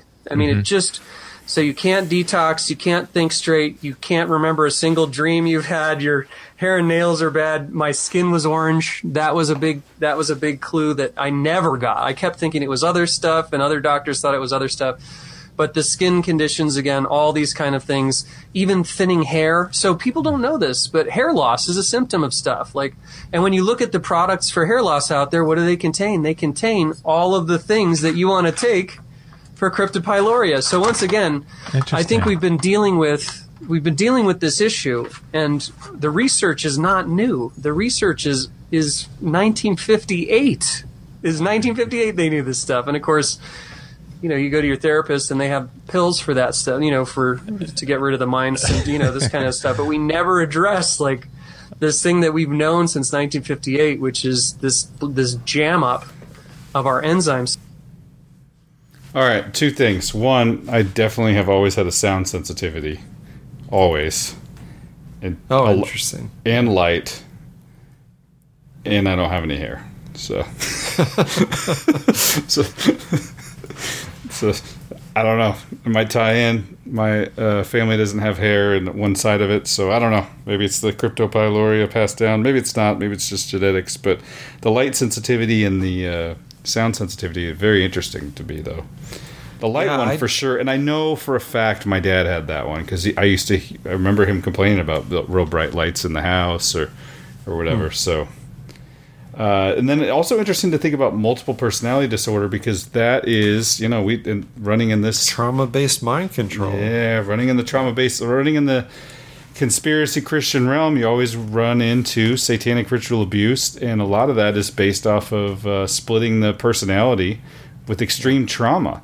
If the science behind that is getting these things to turn on or the enzymes to turn off and allow these bacteria to grow, or whatever, just Crypto pylori. The timeline's interesting too, right? 1958. Yeah. So basically, so they're doing this research in 1958, and they realize the mechanism, and then the CIA says, "Oh, we can use that."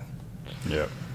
So that's weird to think that splitting the personality via extreme trauma, because it keeps coming back to trauma. Yeah. It has an effect on. That's wild. That's wild. Yeah, it is. It is wild. Is there a clip in here that says how to get rid of all the Crypto pylori? I mean, this poor guy's got 8 enzymes completely blocked. I mean, there's no cure for this, is there? Is there a way to get this stuff out of you? I did clip the treatment rundown. So go ahead and play the KPU treatment. It's leading right into the next clip. I'm not even looking ahead. So let's get into now some of the things that you were talking about with regards to treatment of KPS and turning and reactivating those enzymes, getting those things back online. What kinds of stuff are you doing now for that? This is now where I kind of take the research that Klinghardt and all these other guys have brought forward, and Bob Miller, and I'm looking. I'm going to share what they have, and then I'm going to share where I'm kind of going with this with some of the practitioners and medical people that I'm working with. First of all, the fix is actually pretty easy. That's and again, good. In that the beautiful article, it's really just supplementing what we're deficient in. So it's a matter of supplementing, and again, there's just lists of all this stuff inside the article, but essentially it's taking breakfasts, having a bunch of minerals go in, so you have zinc, vitamin B, biotin, and magnesium go in with breakfast. And then with dinner, you add in zinc, vitamin, so some of these same things, and then the omega-6 oils as well. So it's basically really hitting your breakfast and your dinner with supplements. And again, I'm a big fan of working with people that can muscle test you or that can test you for, that are making sure that the mineral that I test for is, that this is the one that my body needs and not these other types of zinc, for instance. A lot of it is putting in those minerals, and it takes about 2 to 3 months for this huge infusion of minerals to really take over and open up those blocked enzyme pathways again. Like kind of, I think in some ways it really circumvents those pathways. And that's what we're going to see. I'm going to be monitoring it. I'm about 2.5, 3 weeks into the KPU protocol. So we've got about a 2 to 3 month window where the KPU protocol of adding back in those zincs and those magnesiums and all those different specific things that are missing before it really starts kind of helping your body and getting the detox going. But you do have a die-off. So when you start putting this stuff in, your immune system comes back to life. These are the fundamental ingredients that we don't have for an immune system, right. For hair and fingernails, for brain chemistry, for literally essential function in the body is gone. So when you start adding them back in, it can get kind of dramatic. Right. So it's one of those things, like it's a really good idea to have somebody that's muscle testing so you can properly titrate your dosage up, for instance, and make sure you're sort of safely doing it. Because within a couple of weeks, you're probably going to hit a nausea phase as your body, just like I was showing. So it has chosen, in the absence of zinc and all these other beautiful things, to attach things like aluminum and lead and different toxic substances. So as soon as you start supplementing in, I hope these pictures are helping. They always help me. Mm-hmm. But as soon as you add the zinc in, you knock out those two, that like I drew it as aluminum and lead there. So you knock those out, and then it attaches with the correct enzyme. And by the way, now you are detoxing metals, so you kind of can feel a little junky as you're getting this stuff out, and as your immune system is sparking back to life and seeing threats that it didn't notice before. So It's a bit of a thing. It's one of those, it's an easy fix, but with a little bit of monitoring, right? Because then down the road, eventually, you're probably going to need copper as soon as zinc starts kind of propagating in the body, and they kind of kick the copper out, so you need to have a copper balance back in. There you go, full circle. Well, it comes back to copper there. Yeah, no kidding. Wow. But it's interesting too. He's talking about the nausea phase of detoxing, and that is very common with high dosages of copper. Is to feel the nausea. But if you, the other guy recommended taking milk with it. It's supposed to help. So he just takes it in his coffee, adds some milk in, good to go. To the copper? Yeah. That's Gotcha. the copper in with. So how are you doing? What do you got? What's going on with you? So I'm starting fairly slow with they recommend like 5 milligrams or whatever the amount is. And then, so the only other stuff I'm taking is they say take a little vitamin C in the afternoon and take a little zinc in the evening and then try to spread out the copper throughout the day. So, taking it mainly with the coffee in the morning. And I've had like slight nausea, but nothing terrible. So, but how long have we been doing it? Just about a week, you said? About a week. So I was starting to feel a little better, and then I got this pink eye bug is, but yeah, it's so. Wow, it's kind of blowing my mind, man. I think it's gonna be interesting, kind of moving forward to see how we can track this sort of thing and look at trying to get rid of this stuff. Yeah. So it's, not, I think he's right on though, in that believe this is the first clip we played where he's like, I'm kind of an outlier case, but this stuff's coming for everybody. Yeah. And I think that's right.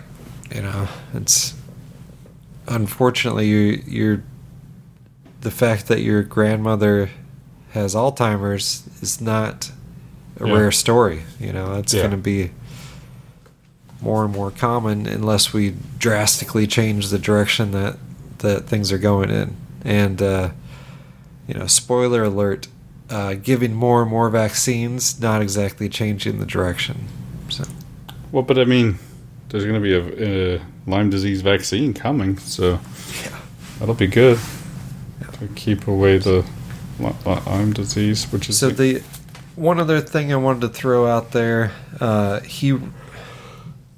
they asked Zyron, the Lyme disease sufferer, right, and like what if he recommended any books, and he recommended this book, How to Fix Lyme Disease by Dr. J. Davidson. Okay. So I have not read it yet. I just got it in the mail today, so I'll report back. But all it's right. Supposed to be a good one. So. Perfect. Well, that was a good presentation. Thank you for bringing that. That was a lot of work. So that was... You can see why we didn't get to it last week, but I didn't want to try to do squeeze it all into 10 minutes. So yeah, no, that makes sense. That's good stuff. So I don't know if you know, but this last week they admitted that the Queen was dead. Yeah, going back to last fall when Adam Curry is the first one I heard say she's dead already. But yeah, unfortunately, I think that is the case. Well, fortunately or unfortunately, I think that is the case. I think that they wanted to keep her alive because, quote unquote, supposedly she's alive just long enough to approve the prime minister and dies the next day. Dun dun dun. That's not suspect at all. Just a. Did you see any of the numerology stuff? For that I was date? wondering why they chose the date. Yeah. No, what we got? Oh, I did not fact check it, so I don't want to go through it. But there was 666 days since the start of the pandemic, and this number of days since 9/11, and I don't know. There was some. The numerologists are hard at work. It would be nice if this stuff was predictive rather than just see, this is what it means after the fact. But yeah, anyway. Always one of the pet peeves is I actually saw a Nostradamus something or other. Somebody was putting on Twitter some stuff. Nostradamus said the Queen would die. Yes, the Queen would die in 2022, and then someone who we didn't think would be king will come after Charles as king or something. I mean, it's just really? Nostradamus said that? Yeah. Apparently. It was just one of those moments where I was listening to it. I was like, oh, it's all pretty interesting. I was going to say, though, who still listens to Nostradamus? Yeah. Hey, the History Channel called. They think the world's going to they think the world's going to end in 2012. It might be aliens wants his Nostradamus back there. It might be aliens wanted to let you know the world may end in 2012. So why don't you come check it out? But anyway, I have a little presentation. That's not necessarily my presentation, but some good clips of some people talking about the Queen dying. All right, and Charles is in charge now. Make me care, Tim. Yeah, I'll make you care. Sit back and enjoy this. It'll be a little while. My clips are not a bunch of small clips. It's just a couple, 2-3 big clips. But I know you don't care. I don't either. But I think I care about your clips. Yeah, when you don't care about the Queen. No, I hear you. But I don't care necessarily about the Queen either. But when you look at this in a bigger context, and it's going to start off rough. We're going to start with Princess Diana, and we're going to work our way back to Charles in charge. All right? All right.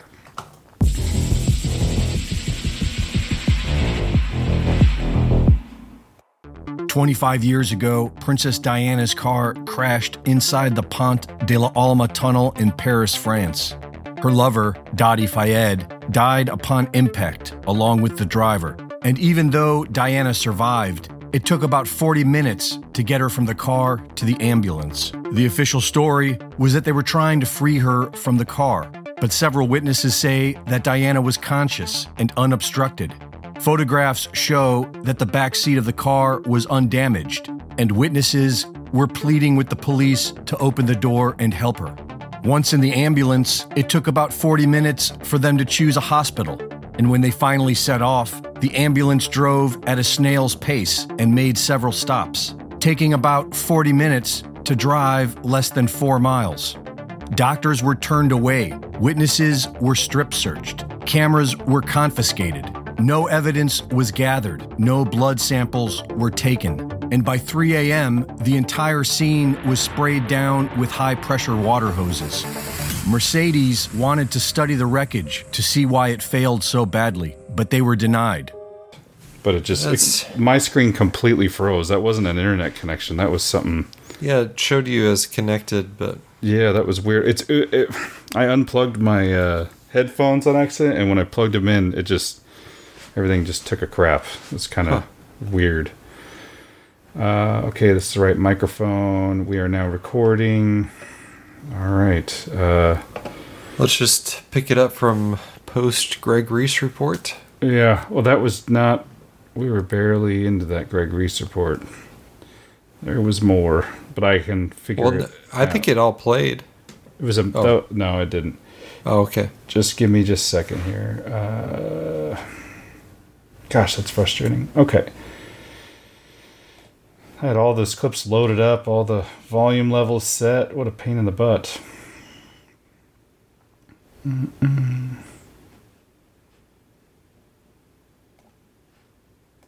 right.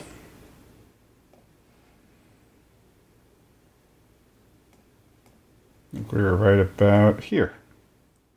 Radio police frequencies who had studied the wreckage to seen by the royal family, who had her reproductive organs removed before burying her remains. All 17 cameras along the route of the crash were mysteriously turned off, and all radio police frequencies went down. Witnesses were assaulted and threatened, and there was no investigation. Not until the inquest 10 years later, which is when most people learned that Diana had penned a note in 1996 saying that someone was going to kill her in a car accident. This note was concealed for 6 years. At the inquest, experts agreed that Diana would have survived if they had gotten her to a hospital. But the blame was put upon a military-style attack. According to witnesses, a group of motorcycles, along with a white Fiat Uno, worked in concert to crash the car. First, with a blinding flash of light, followed by an explosion from the front tire of the Mercedes. During the inquest, a former MI6 agent described being shown the very same plan in 1992 for a possible MI6 assassination of Slobodan Milosevic, and claimed it was MI6 who killed Diana. Because of all this, the inquest ended with the verdict of unlawful killing, blaming her death on the mysterious military hit squad. But the mainstream media spun the entire thing to make it sound like it was the paparazzi that caused her to crash, which is demonstrably false. And while there was no investigation into finding the members of this military hit squad, 3 years later, the alleged driver of the white Fiat, who had ties to MI6, reportedly committed suicide after being found shot twice in the back of the head and burned inside of his car. During the inquest, many things were kept from the jury, such as the fact that Diana's seatbelt was found to be defective and evidence of the car being sabotaged. Interestingly, these things would have brought more suspicion towards Dottie's father, Mohammed Al-Fayed, who, after turning down repeated offers from the French government to provide security, was solely responsible for Diana's security detail, and at the last minute, had them leave their security detail in front of the hotel as a decoy and take a different car, a car that was recently stolen, broken, repaired, and never checked by security. Left with only one security guard, they were also assigned a new driver. Henri Paul, who had no chauffeur permit, was tied to foreign intelligence services, was seen on camera signaling to someone just before setting off, had received over 50,000 francs the day of the crash. And this was all under the watch of Mohammed Al-Fayed, who was deeply connected to the intelligence community. He was business partners with one of Lee Harvey Oswald's handlers and represented the grandfather of Muhammad Atta.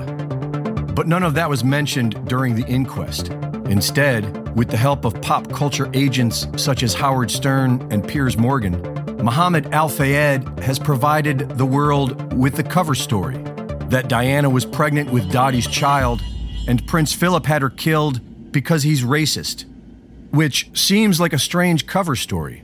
That is, if you don't realize that the entire thing was a satanic ritual.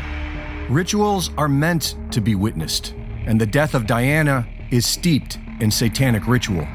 The royal family, originally known as the Saxe-Coburg-Gotha bloodline, changed their name to Windsor to sound more British. Their inbred family is traced back to Vlad the Impaler, otherwise known as Dracula. And with several proud Nazis in the family, including Prince Philip, the royal family is obsessed with pagan ritual and all things occulted. According to the carefully planned breeding of royal bloodlines, the marriage between Diana and Charles was for the Merovingian ancestry of Lady Diana to be seeded into the royal family. Diana was well aware of this and referred to herself as the Windsor Broodmare. They were married at St. Paul's Cathedral, owned by the royal family and built upon the site of a Roman temple dedicated to the goddess Diana. According to occult beliefs, the goddess Diana was Lucifer's consort, and on August 13th, 1313, they produced a magical daughter named Aradia. In Freemasonry, this same trio is known as Osiris, Isis, and Horus. This same ritual is shown in the Roman Polanski film Rosemary's Baby, where the innocent virgin is unknowingly recruited by a satanic cult to mate with Lucifer and spawn a child. After the birth of Prince William, Diana became a threat to the family. She had major influence and used it to shine a light on the family's powerful interests, such as the endless war machine. Her life was being threatened, and she told several friends that the family was going to kill her.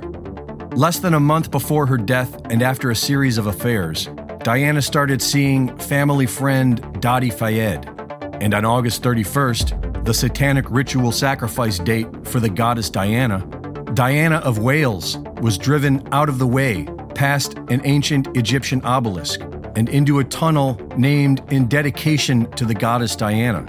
Inside this tunnel, Diana's Mercedes crashed into the 13th pillar, where she was kept to bleed to death above a known ancient Merovingian underground chamber for the ritual blood sacrifice worship to the goddess Diana. This is the religion of the world's elite. Prince Philip said he would like to be reincarnated as a deadly virus to wipe out humanity. His underling, Maurice Strong, co-founded the World Economic Forum with Klaus Schwab. And Prince Charles, who brags of being related to Dracula, co-founded the World Economic Forum's Great Reset Initiative. These are the leaders of the so-called New World Order. These monsters are the best that they have. Reporting for InfoWars, this is Greg Reese. Okay, so he touched on the part I wanted to get to, which was long way around to get to the Charles in charge of the WEF. Can I just say that was an epic Greg Reese report? I agree, 100%. You made me care, Tim. Right. Let's go right into that. We'll go from there. We'll go right to this is the Redacted podcast, which I paid a clip for from last week, and and he goes over what's happened with the WEF and who is the original person to tweet that we need to build back better. Who made the announcement to the world? Let's get into today's top story, and that is the devastating effects of what is happening with the World Economic Forum right now, playing out in real time. We are watching this unfold, and boy, what a prescient day, what a poignant day when we have the death of Queen Elizabeth and the ascension of now King Charles. He's officially king this afternoon. There'll be 10 days of mourning in England. But yes, King Charles, proud member of the World Economic Forum. Not only just proud member of the World Economic Forum, he is actually the member of the World Economic Forum who created the Great Reset. Very, very important. I want to talk a little bit more about that and talk about what's happening in the Netherlands today. But he created the Great Reset. It wasn't Klaus Schwab. It was the Prince of Wales, Charles, and very, very important to talk about. So when the Great Reset was officially launched in 2020, it was not done by Klaus Schwab or Bill Gates or anybody else, but in fact, the Prince of Wales, heir of the British throne at the time. Here he was at the Great Reset speech, kicking it off. Watch. Case, we have no alternative, because otherwise, unless we take the action necessary and we build again in a greener and more sustainable and more inclusive way, then we will end up having more and more pandemics and more disasters from ever accelerating global warming and climate change. So this is the one moment, as you've all been saying, when we have to make as much progress as we can. Now, a lot of people don't know that. A lot of people don't know that he was the one, in fact, fully making the announcement on his website. Grover, our dog, can't stand it either, fully making the announcement on the website of the Prince of Wales and the Duchess of Cornwall. Now, if you go to the website today where this statement lived, the website is now being updated and removed. So this is now down. Look at that. The website is temporarily suspended following the announcement of the death of the Queen, Her Majesty the Queen Elizabeth II. So the Prince of Wales, Duchess of Cornwall, the announcement for the Great Reset page, you can't get to it at the moment, because they're redoing the whole website in order to change it and update it for his lordship. Because His Royal Highness is no longer the Prince of Wales. Right. He is now HRH, the King of everything. King of everything. I don't know his official Wow, what a title. day we live in, where it's like the king inherits the throne and a website. Right. Yeah. I want someone to be able to just update my website for me like that, So you can't find the announcement about the Great Reset on their website. No, but you can find it still. The tweet still exists where he kicked this off. The Prince of Wales, Duchess of Cornwall. The Great Reset initiative is designed to ensure business and communities build back better. Oh, build back better. He could do build back better by putting sustainable business practices at the heart of their operations as they begin to recover from the coronavirus pandemic. Watch to find out more. World Economic Forum, the launch of the Great Reset. So I don't think people know this. No. I mean, I know some people are aware of this. I see definitely some people saying he's a member of the WEF, and not just a member, but the member.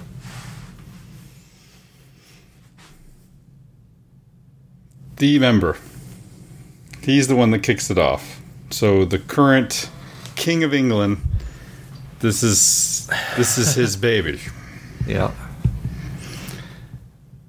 That clip goes with the stubby little fingers. Yeah, the stubby little fingers. That's right. So that clip goes on for 20 or 30 minutes where he goes into depth on what's going on in the Netherlands, and they are pretty much destroying the second largest food exporter in the world.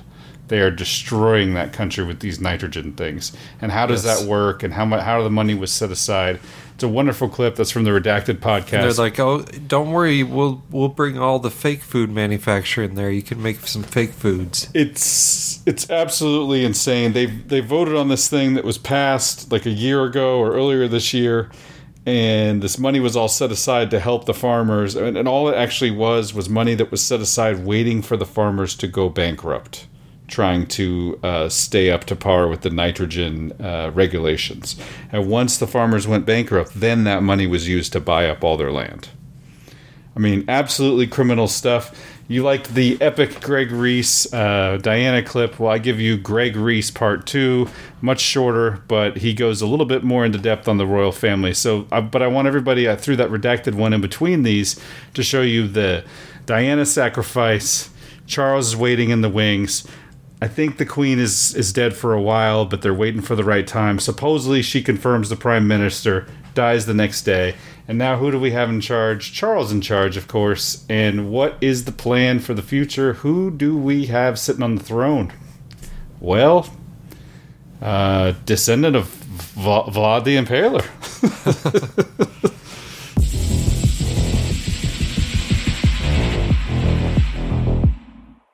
Everyone says that today, the royal family is nothing more than a ceremonial figure, even though they choose the government, have final approval over all legislation, and own half the country. And so while we remember Queen Elizabeth, let us not forget how this incestuous family has used their own children to gain power. Parliamentary lawfare over trading rights between England and Scotland led to the first iteration of the United Kingdom in 1707 and created the legal groundwork for George of Hanover to be crowned King of England and Ireland in 1714. He was 55 years old, married to his first cousin, and didn't speak any English because he was from the German House of Hanover. The English people were not happy about this, and his coronation was met with riots all across the country, followed by years of rebellions. His grandson, King George III, inspired the American Revolution, and when his granddaughter Victoria married her first cousin, Prince Albert, the House of Saxe-Coburg and Gotha took sway over the country. Throughout the First World War, the people of England were questioning the loyalty of the German bloodlines who ruled over them, which prompted the royal family to change their name to Windsor in 1917. 9 years later, Queen Elizabeth was born, who was initiated into the Druid Order in 1946, married Prince Philip of Nazi bloodlines in 1947, and gave birth to Charles in 1948. In 2010, William Coombs, survivor of Canada's infamous residential schools where the mass graves of children were found, claimed to have witnessed Queen Elizabeth and Prince Philip visit the Kamloops Residential School in 1964, where they took 10 of the children away with them, never to return. A year later, William Coombs dies in the hospital. In 1988, Prince Philip told the German press that he hopes to be reincarnated as a deadly virus to help with the population problem. And his son, King Charles, likes to joke on television how he is related to Dracula. His Royal Highness Prince Charles, who can trace his ancestry back to Romania's dark and distant past. The genealogy shows that I'm descended from Vlad the Impaler, you see. So I do have a bit of a stake in the country. As it were. These royals are the result of an incestuous breeding program wherein children were used as a way to gain power over the masses. So it's no surprise that they are caught up with the likes of Jeffrey Epstein, who made a living using children to leverage power, and Jimmy Savile, who had unfettered access to rape hundreds of children inside NHS hospitals and was a dear friend of King Charles. Along with Klaus Schwab, King Charles is a founder of the Great Reset.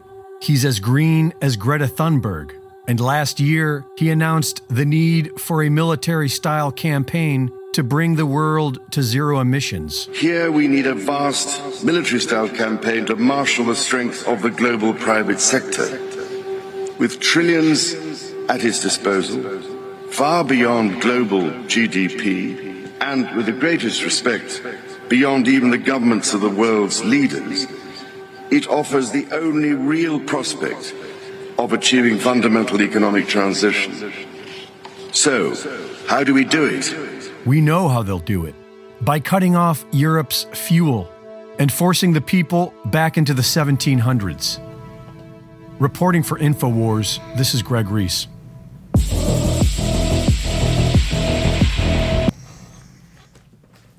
There you go. Friends of Epstein, servants of Satan. Friends of Epstein, servants of Satan.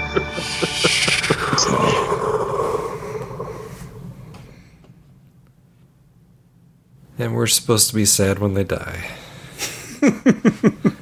I don't care about her dying. I care about who's this dude now.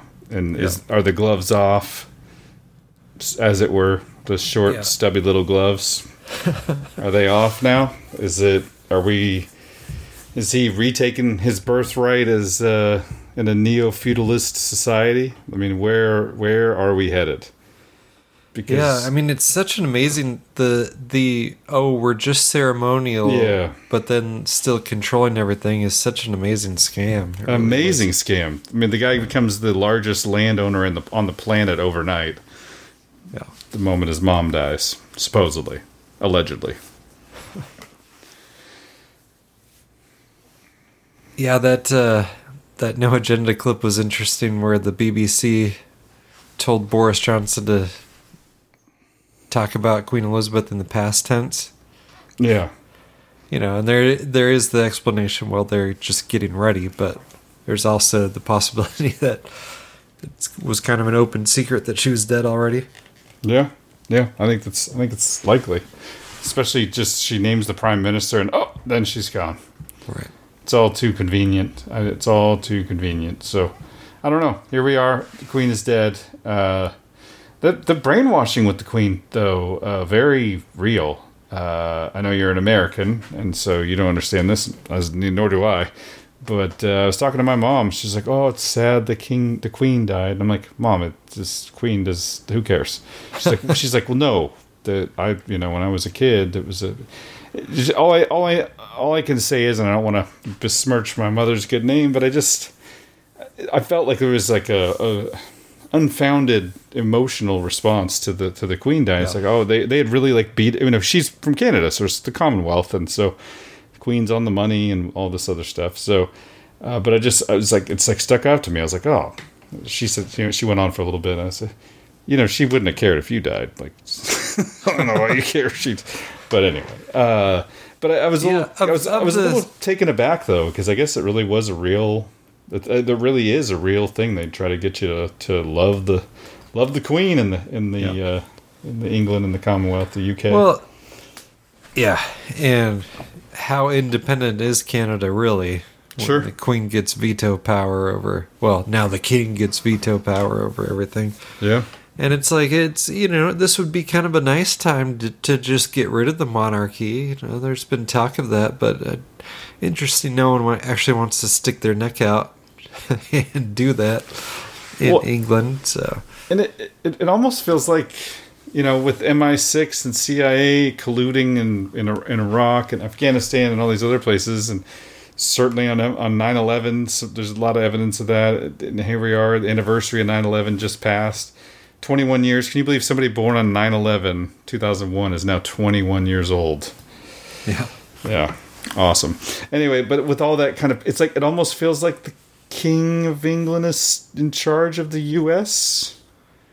If not directly, indirectly, or through intelligence agencies. Well, and the financial system. City of London. Still the same, the same banking scam is still going strong. So. But there's only one photo of Prince Charles. Not that, all these photos that went around this week, or these videos where he can't move the little tray of pens in front of him, and he just looks at someone like, move the tray, like, I'm not moving this, you move it. And he kind of glares at someone until they move the thing off the table, which, even as a celebrity or whatever, you should be able to move a tray yourself, much less a supposed king. But anyway, the famous picture for me with Prince Charles is, of course, or now King Charles in charge, is just Evelyn de Rothschild sticking his finger in his chest. You ever seen that photo? It doesn't ring a bell. Yeah, you should look it up. Look Rothschild, Prince. So, and then tell me the body language in that photo. Who is the employee of who? If you can stick your finger in Prince Charles' chest and then kind of look at him like you're going to tell him what's going on, you may just be a Rothschild. So don't forget the banking money, City of London, all the money that's behind them. And, maybe you see that photo? Yeah. Yeah. Does that look like a guy who, remember the guy who's getting his chest touched there is the same guy who's now glaring at people to get them to move cups for him and trays of pens.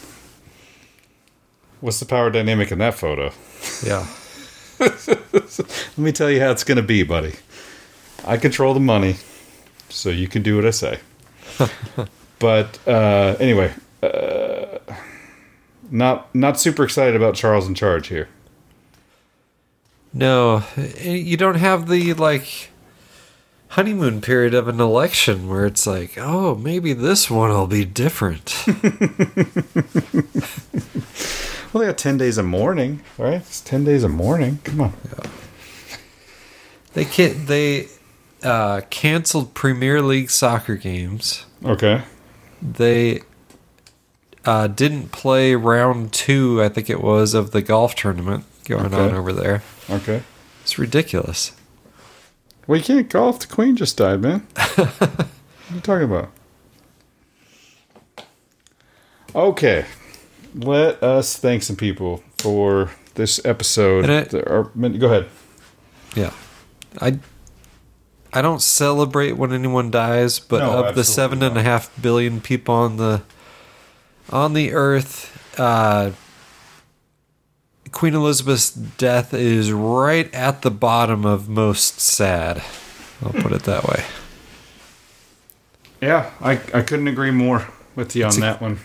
Competition with, the Clintons, the Rothschilds, Henry Kissinger, that whole crew there. But come on, man. Epstein. Well, he's not really dead. I mean, I wonder what it'll look like when he actually dies. I wonder if they'll have a... I don't know. Maybe he is dead. Who knows? But. Who knows? Let's see.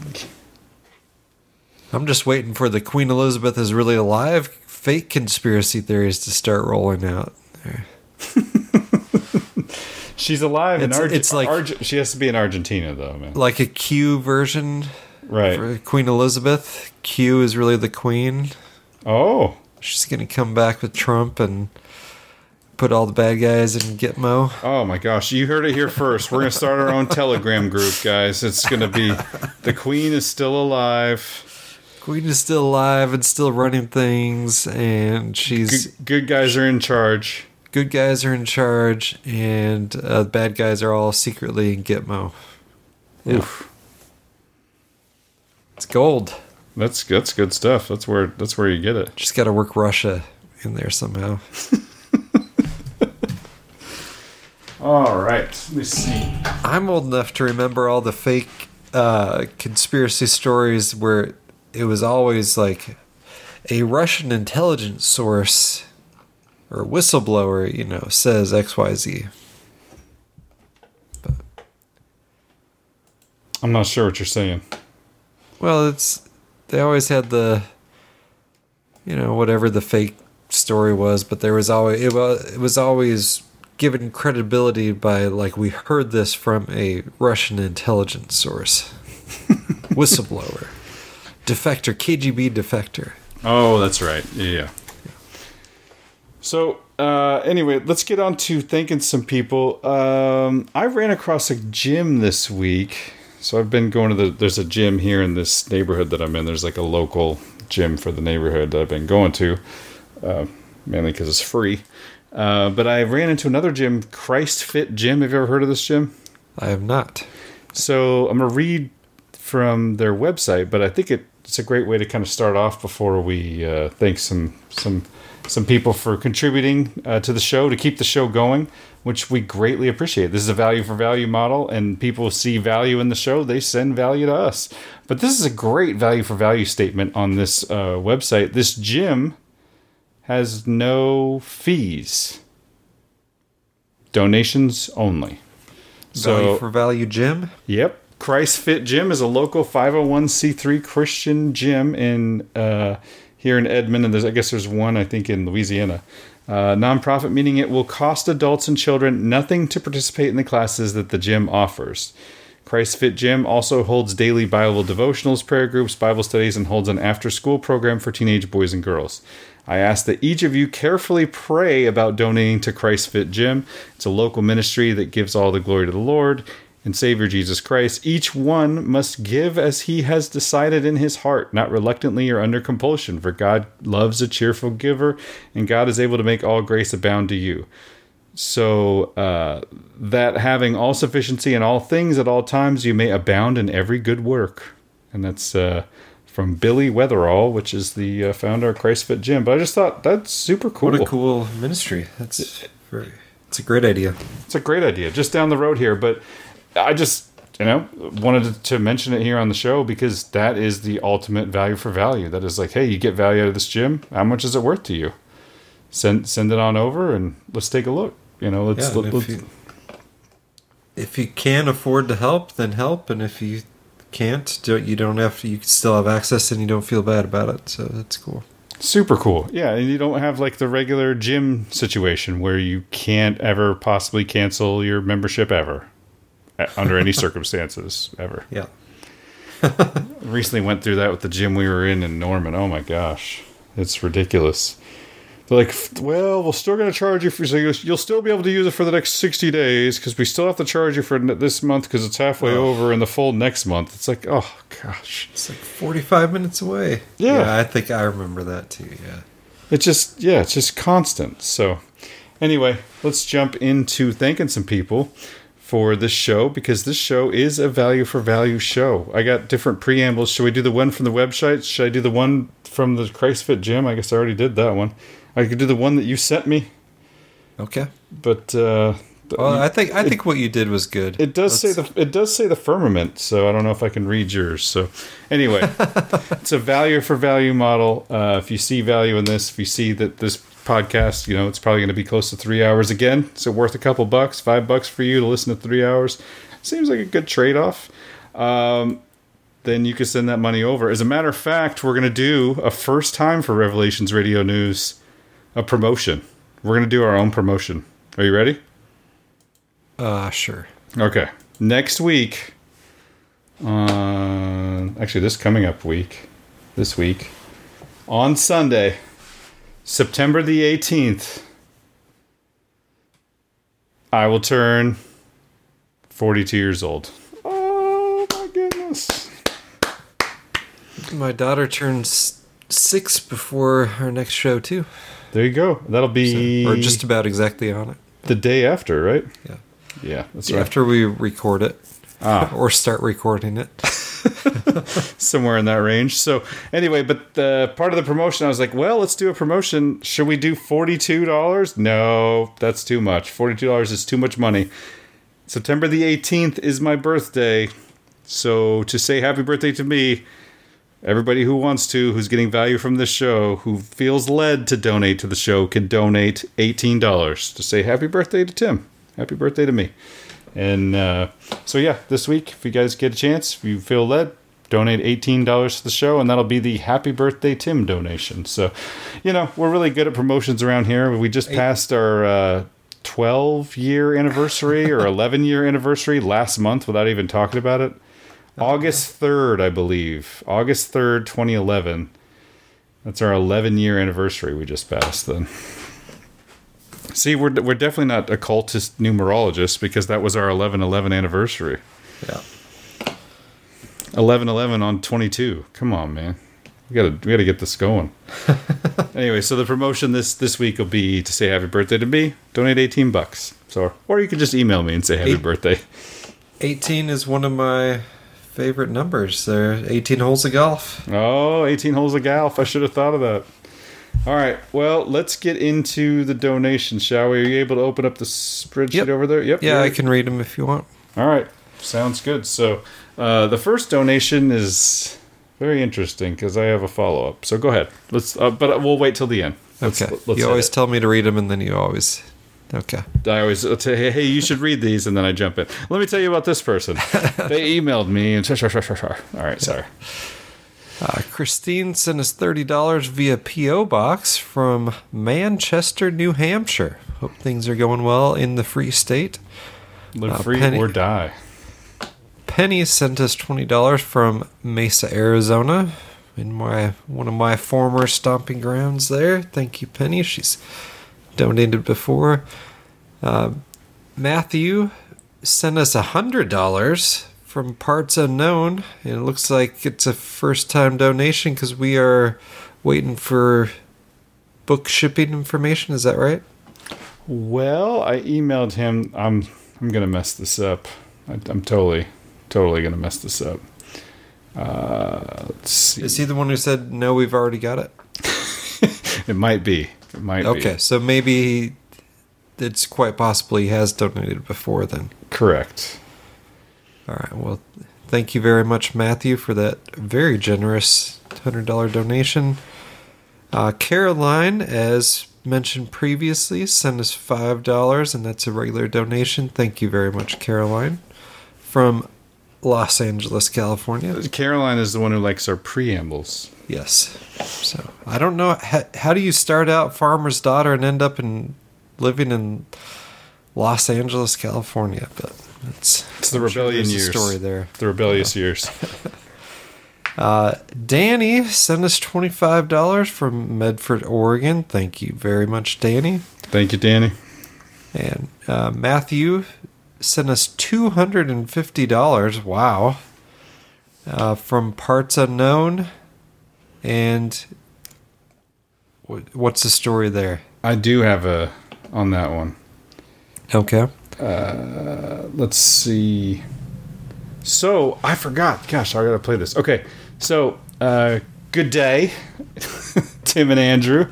Like some of your listeners to the show, I too found your entertaining and enlightening podcast from Mr. Corbett. I've been listening for some time, long enough to know or to forget how long it's been. I think about 2 years. I hope you found my donation of $250. Your work is appreciated. By the way, it's like $360 in Australian dollars. Please also find the 2 attached files. I designed a logo for the website. I remember you hearing it and that you wanted to improve it.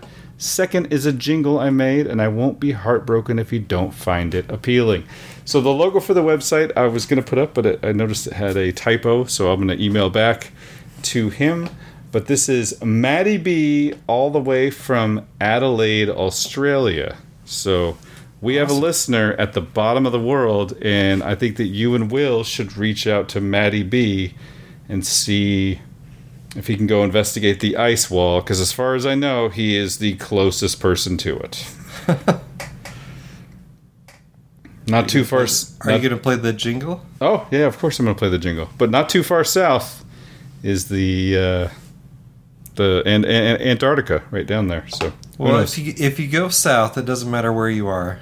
Mm-hmm. Follow the compass south, you hit the ice wall eventually. Right? Yeah. That's what I'm saying. But he's the closest to the ice wall. Adelaide, Australia is the very bottom of Australia. Oh, is it? Yes. Wow, you know your Australian geography better than I do. I've been there. That's how I know. My knowledge of Australia comes from listener emails and the Adventures on the Outback children's book series. So anyway, that's why my joke didn't get a laugh, because you didn't know your geography. He's the closest to the ice wall that we know of. All right, let's hear that jingle. Revelations Radio.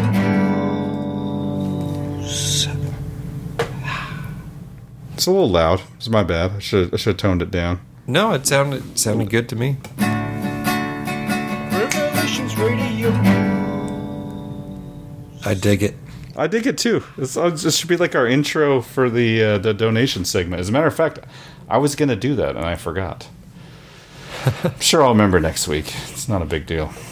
Yeah, that's very cool. But anyway, thank you very much for the donation, and then also for donating your time and your talent. So by sending us the jingle, which I'm sure hopefully that's your voice there, that's your stylings, and then the logo too. We much appreciate that. So thank you very much, Maddie B. And thank you also to Caleb, who came in again. He just donated very recently, I think 2 shows ago. Was $77.70. Thank you very much, from Batavia, Ohio. Hopefully I pronounced that right. Yep, I think you did. All right, so then I went to the post office box today, and it's kind of funny because I'll start with this one. this is a previous listener to the show, and I believe she has an interest in... previous donor of the show has an interest in Lyme disease. I believe this is one of the first emailers we got after you brought out your Lyme disease as a bioweapon story, if you can remember all the way back then. But Barbara from Bonita Springs, Florida, sent us $100. I grabbed that in the P.O. box today. So she also clearly knows who she's sending it to, because the only note she had wrapped around her check is, I already received Andrew's book. Because she knows the back office here. I'm not going to... Yes, I remember that location, sending the book there. So Yep, absolutely. Yep. And that is... so thank you very much for that. And then I had to do a double take, because I also was in the P.O. box, and the first donor, Christine, who is from Manchester, New Hampshire... is actually, she's credited as the first donor of this show because, shortly after we put the last podcast out, she made her donation.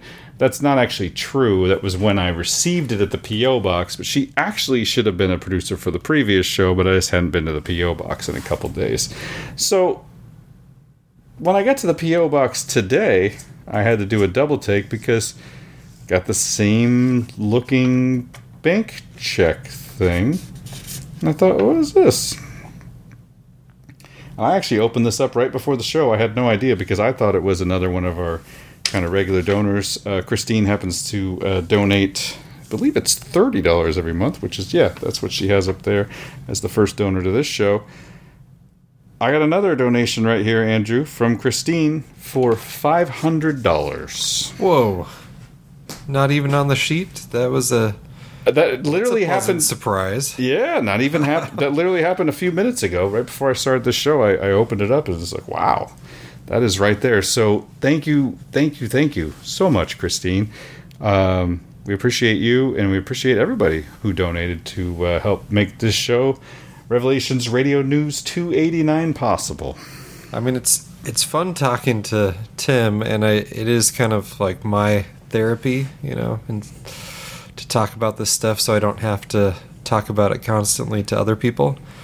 But it feels like a real value for value podcast today. It's starting to feel like a real value for value podcast. So thank you guys. And there's people out there like Danny pulling the heavy weight. And there's freeloaders out there too. But maybe those people can't afford to donate, and that's fine. That's what the value for value is. Whatever. Apparently Danny thinks we're worth $25 an episode, which someday he's not going to send $25, and I'm going to wonder, did we mess up on that episode? Was it not $25 worth? But it's I'm just kidding. It's wonderful that he does send it, and it's just cool to see everybody gets different value and what that value is to each individual person. And when you say freeloader, you mean valued listener? Yes, I do. Valued listener, exactly. Because we appreciate the fact that you take the time to listen, even if you don't donate. So absolutely. Yep. And we've had people who donated money, who donate jingles, who donate artwork. So, and some who donate all three. So, thank you, Maddie B. So anyway, that's it. But we did get some nice emails as well. Some in relation to the podcast, some in relation to the Substack today. I asked for some input and ideas, so I will probably work those into a future written post rather than talking about them today. But just thank you people know who you are. So absolutely. Caleb sent some emails. Let's see. Gabby was the one today. Just want to make sure. I'm just looking back through the emails real quick. Yeah, just make sure we got to talk about the ones that we wanted to. And so today was a big day. Today is a big day. We did the podcast, and you put out so I guess that wraps up our donation segment. Did you close it out? Close it out? Yeah, you want to play the jingle again? Revelations Radio. So my So my strategy here is I'm just going to play that jingle and annoy everyone until somebody sends me another one. So we'll just use only that one all the time until somebody sends us like a different one, and we can like work it in other places. But I like this. I like this jingle. It's good. That closes out the donation segment, but we got a Substack out today, so let's talk about it. So it is. Oh, and don't forget to donate for Revelations Radio News episode 290. You can donate $18 for my birthday. Getting close to 300, but you never know if we're actually going to make it to 300, so don't wait, people. Donate $18. We're planning on making it. We're planning on, we're not planning on stopping, but, life is uncertain. So. Yes. Lord willing, we'll make it to 300. So on a related subject, the brain fog of the eugenics war is the title of the Substack. I'm not a good titler or subtitler, but I got some pretty instant feedback. Some people related to it one way or another. I think people should check it out if they're interested in that sort of thing.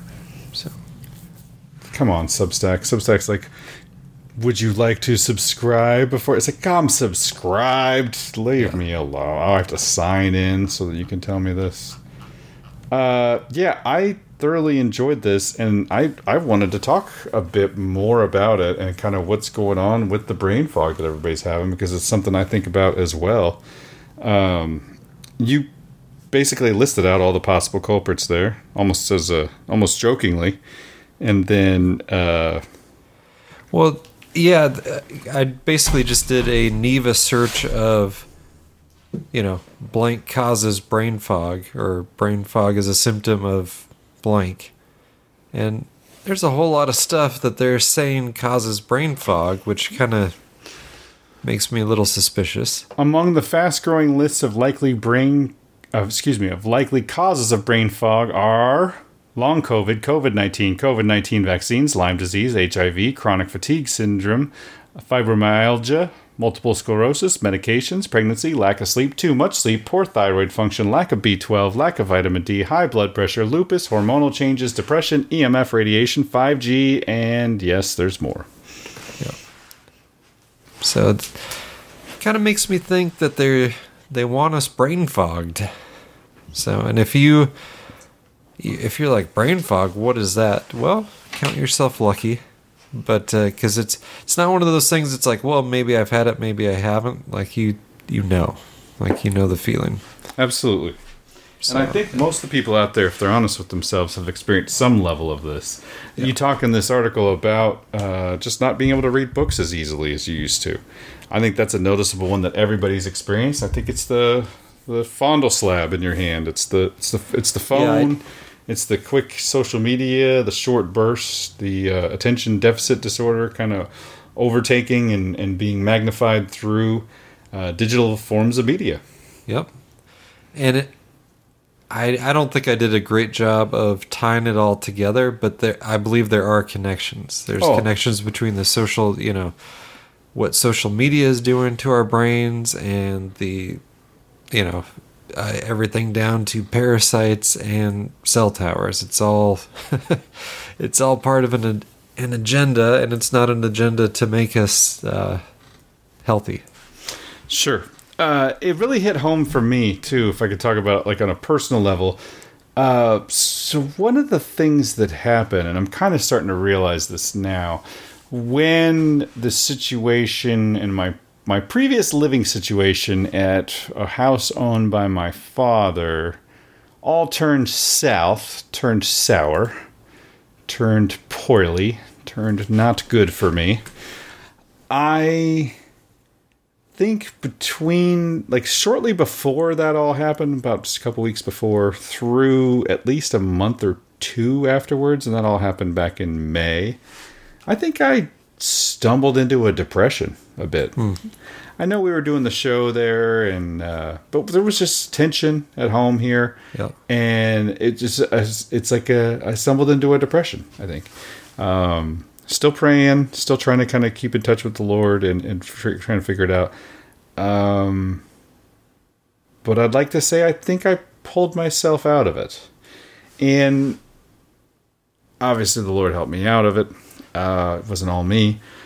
But I did some really simple things.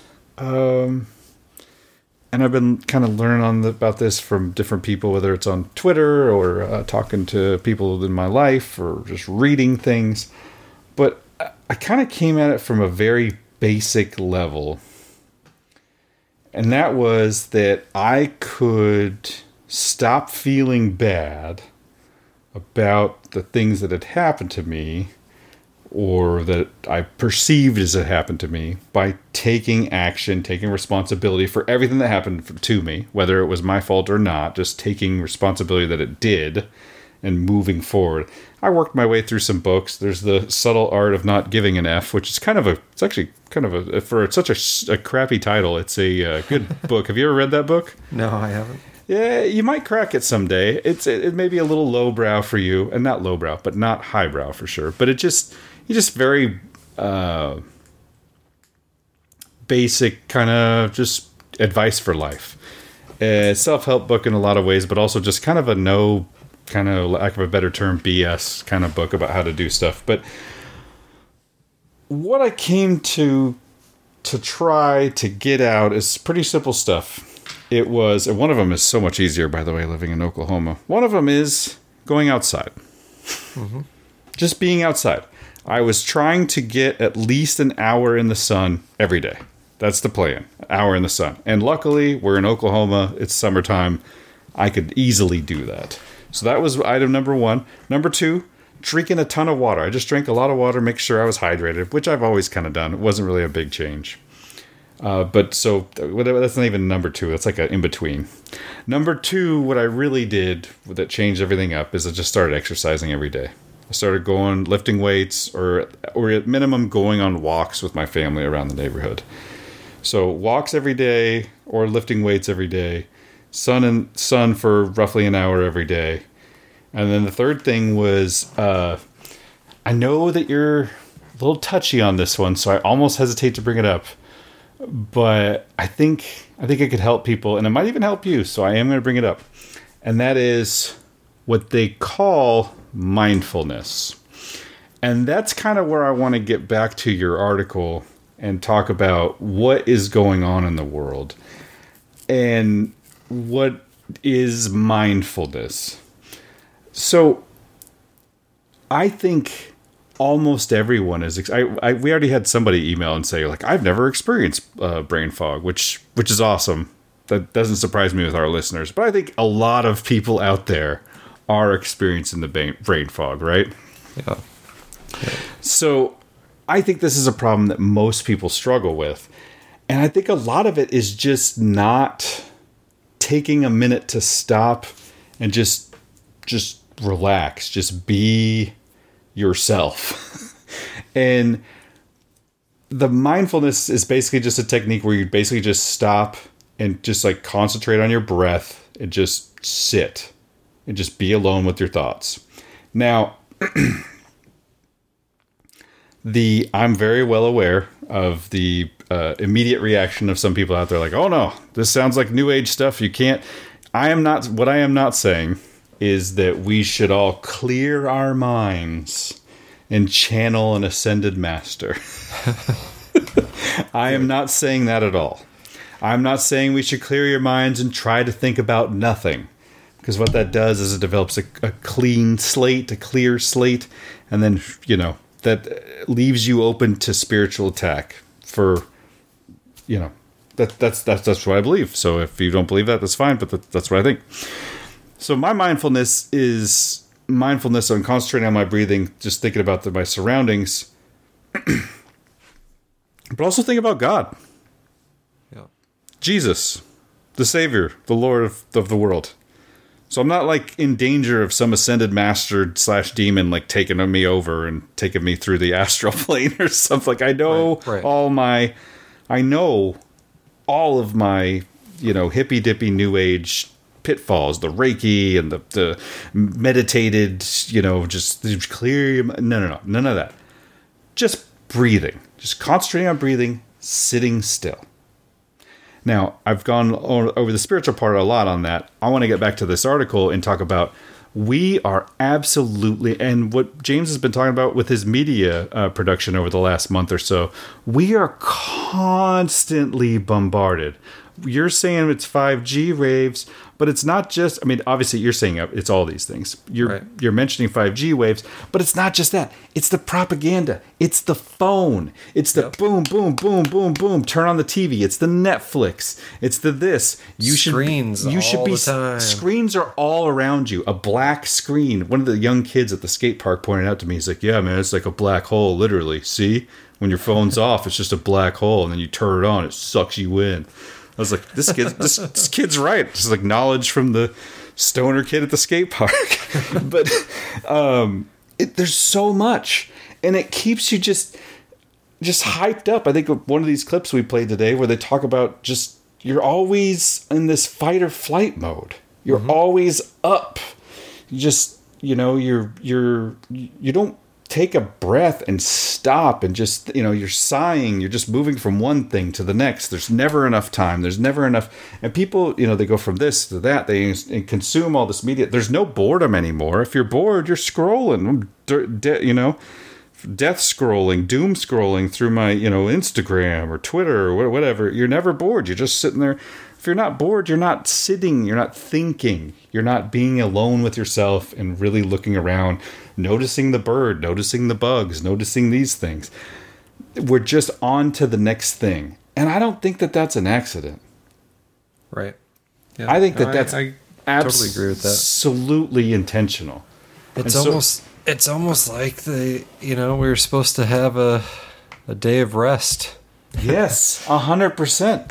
And just setting a timer for 5 minutes after a workout or before, going out or doing anything. I just set a timer for 5 minutes and I just try to sit. I don't touch a phone.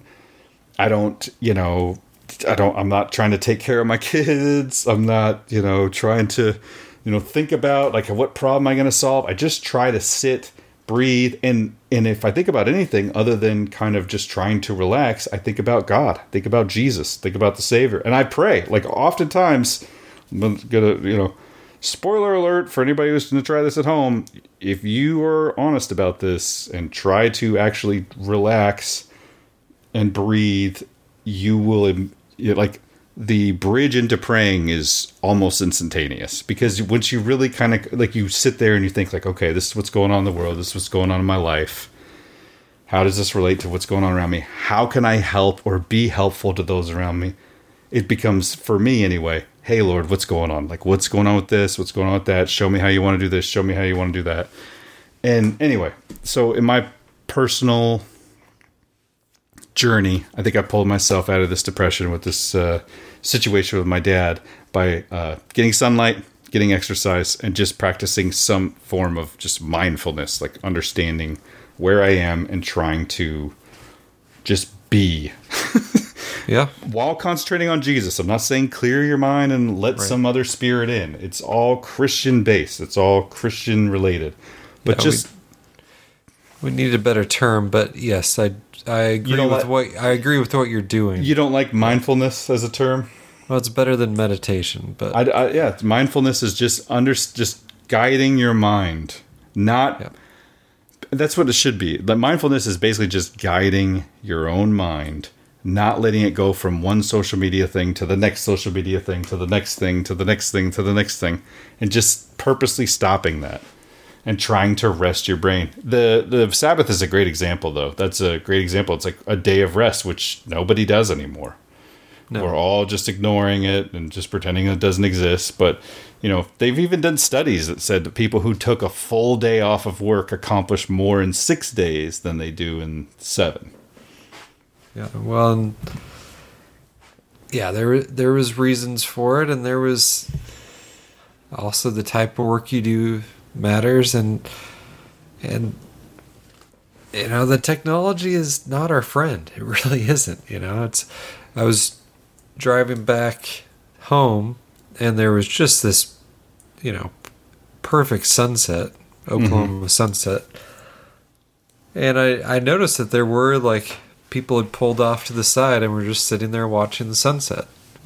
That's awesome. Good for them. Maybe they were trying to turn it into a social media post.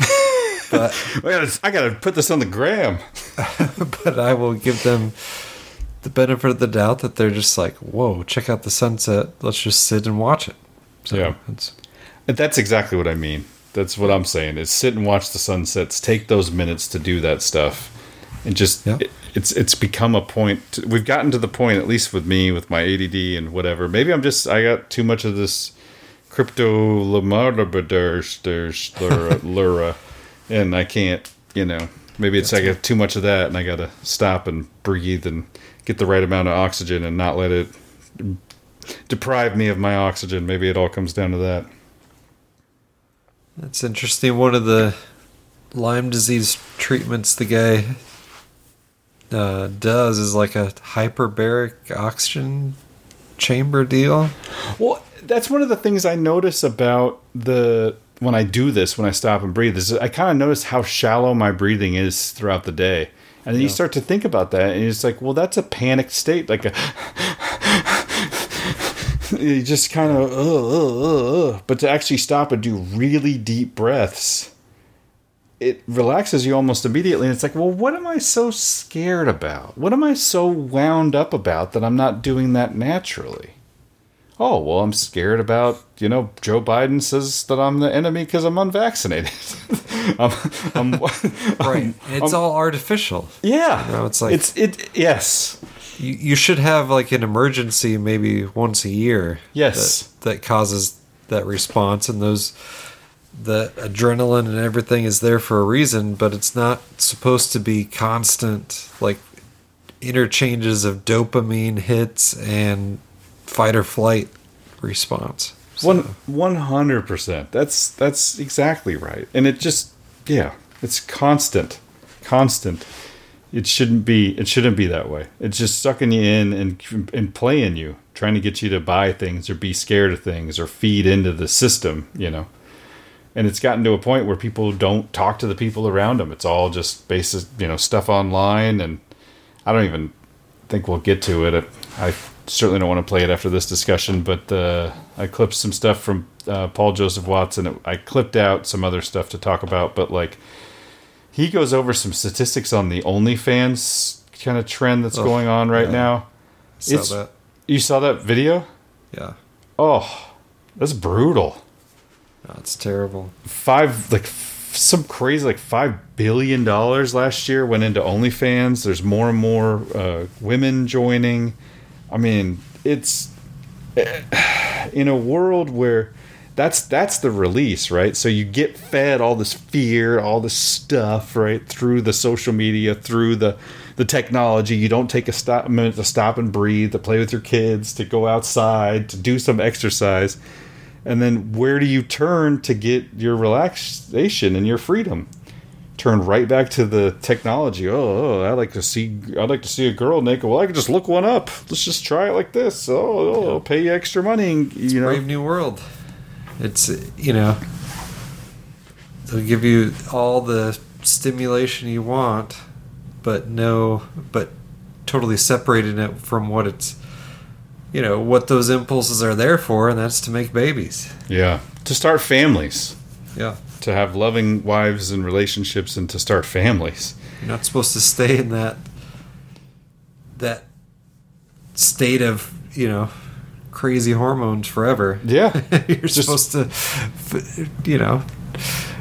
find a spouse and start a family, like you said. So. Mature to the point where you're not just like, I want to go out and find someone to have sex with. It's like, sure. That drive you hope stays, but you also have like a bigger drive. Like, all right, now I got to protect my progeny, and I got to figure out how to make sure that the people around me are doing well. And then you start looking at the gospel. It's like, well, I got to be love and light in a decaying world. What does that look like? Like, there are things that are worth fighting and trying for. Right. They just not. I mean, this is awesome. I'm using technology right now to talk to you, to talk to all these people, and this is a great use of it. But it so easily could just be, if you go to just basic senses. Yeah. You know, this is. Well, I got to figure out how to load this to the website later. I got to edit it down. There's like actual work. It's not just like, oh, I want to have a release and I'm just going to do that. This is me putting my best out there, trying to help be salt and light to the world, you know? Well, and part of the fraud of OnlyFans and the rest of the pornography stuff is that, you know, it definitely targets the young and tries, and along with all the propaganda of, oh, you have to go to college, like, oh, you don't want to have a kid. Having a kid will wreck your life. You're too young to have kids. Oh, you got to get this figured out and that figured out, and have their college savings plan in place before you start a family. And then all of a sudden it's like, oh, well, you know, I mean, if I were my current age and state now, like, I would not be like, oh yeah, I'll go find a wife now, you know? It's like they just have to, they give you artificial stuff to get you past where you should be starting a family, and then one day you wake up and you're... Hold on, I'll add on to what you're saying. I guess stop you right there. I'll add on. And then, now at 30, in your 30s or into your 40s, you haven't been exercising. You have been ingesting all of these toxic chemicals and whatnot, eating GMOs, doing all these things, and you're in terrible shape, taking vaccines, doing whatever, and you're extremely lethargic. So now it's like the worst recipe ever. Like, oh, I'm going to start a family. How is this going to work? Because you are of a deteriorated health. Yeah, I mean, what they've done, well, both men and women, you know, they've been targeted in different ways. Women, I think women got it well, men, yeah. I think like, men... feminism, yeah, you could succeed at work. Like, don't let kids drag you down. And now, you know, oh, and you're 40 and now you've just found out you can't have kids, and oops. Yeah.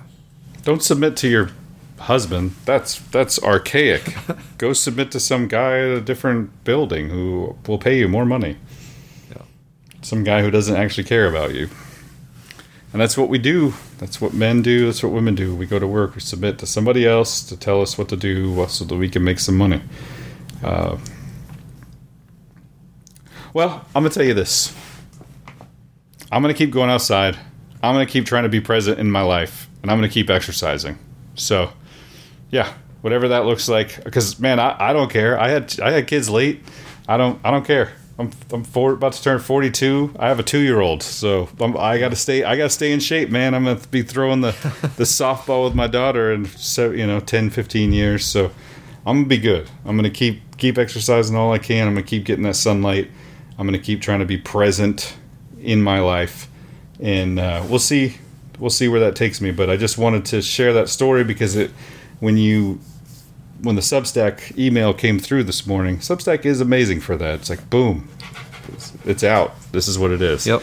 And so I read it immediately, and it really struck a nerve with me with the brain fog and whatnot, and just feeling lost, and then the breathing, always panicked, and just wanted to share my journey of kind of coming out of that thing. And that situation with my dad, it hasn't been resolved. It's nothing's changed there. The only thing that's been resolved is kind of in my head, learning how to deal with it.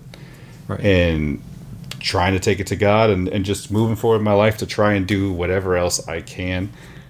And I think that hopefully that's a good word for somebody out there. But, you know, it's okay to feel sad. It's okay to feel depressed. The world is crazy right now. Like, don't beat yourself up too much. It's a terrible...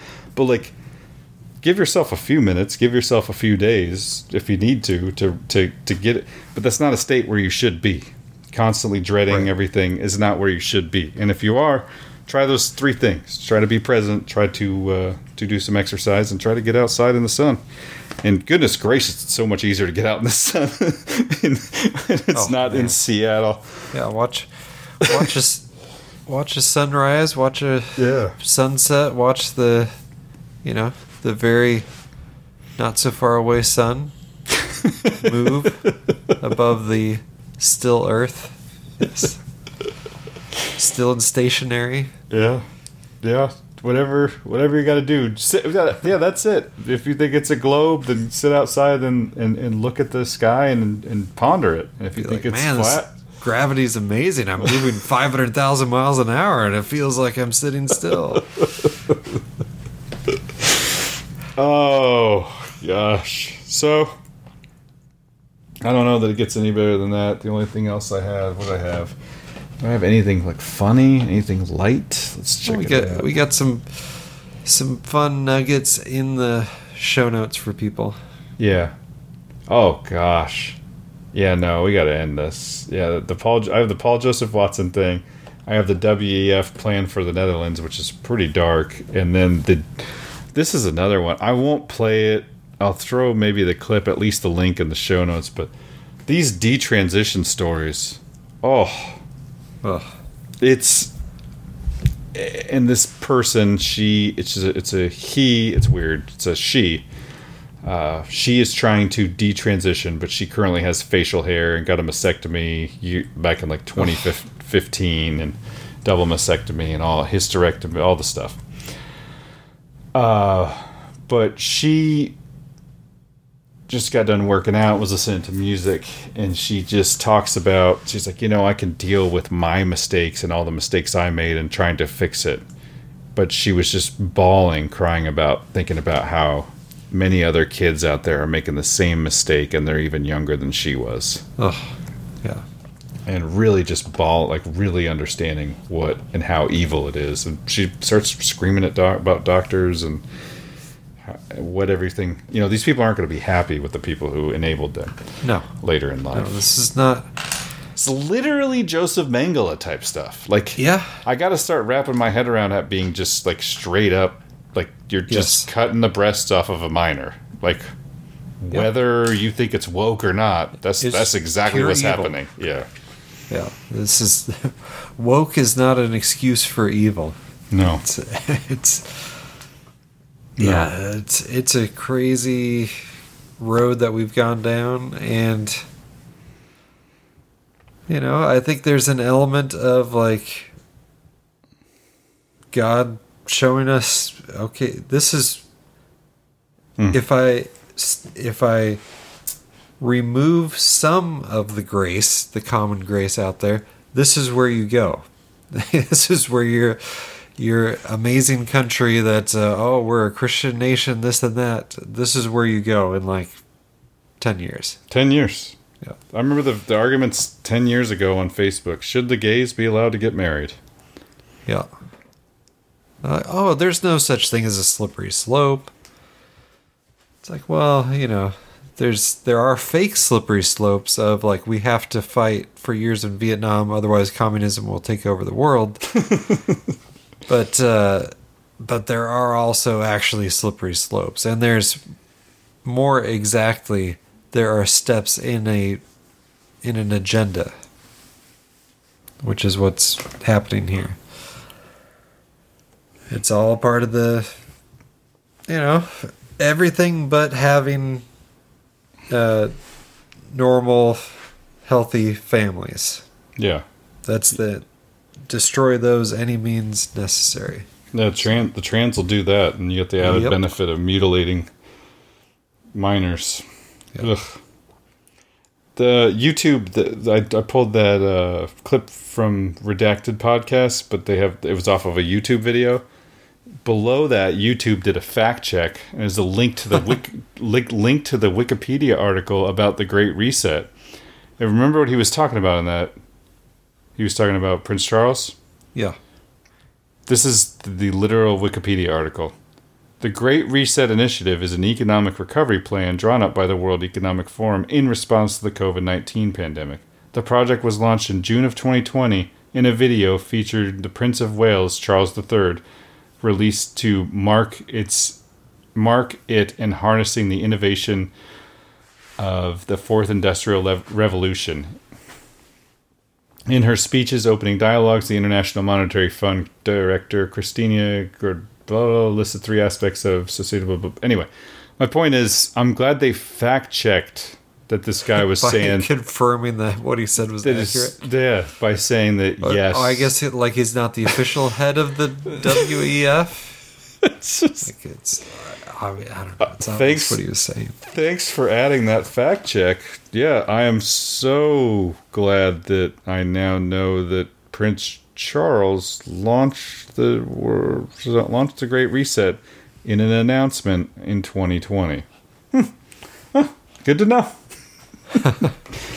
All right. Well, Mr. Andrew Hoffman, I have enjoyed this. I don't think we got much more time. We need to get to bed, get kids to school tomorrow. Do you have any words of wisdom for us now that it is officially Wednesday morning? Well, when they write you off, don't write back. There you go.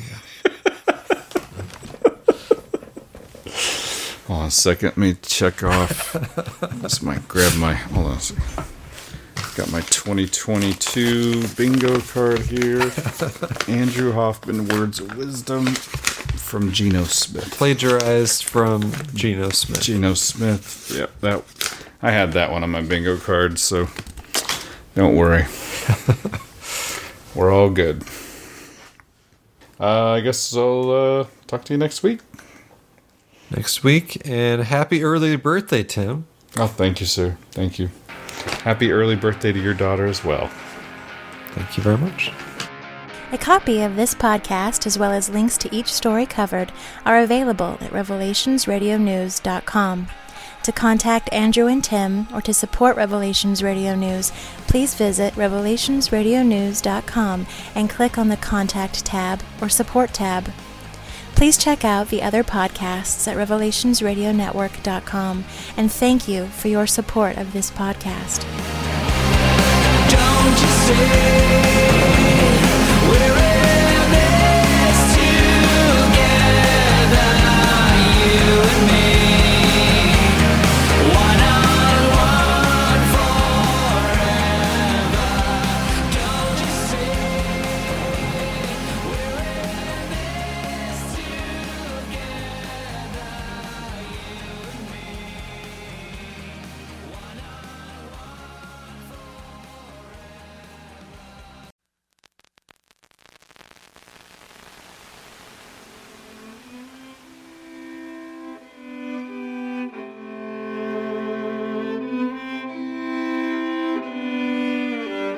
There is a war going on for your mind.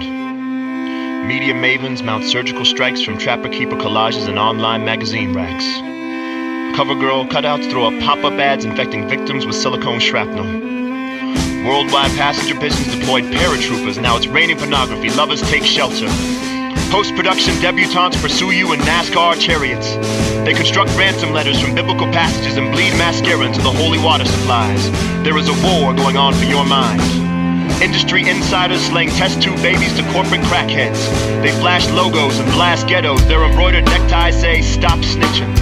Conscious rappers and whistleblowers get stitches made of acupuncture needles and marionette strings. There is a war going on for your mind. Professional wrestlers and vice presidents want you to believe them. The desert sky is their blue screen. They superimpose explosions. They shout at you. Pay no attention to the men behind the barred curtain, nor the craters beneath the draped flags. Those hoods are there for your protection, and the meteors these days are the size of corpses. There is a war going on for your mind.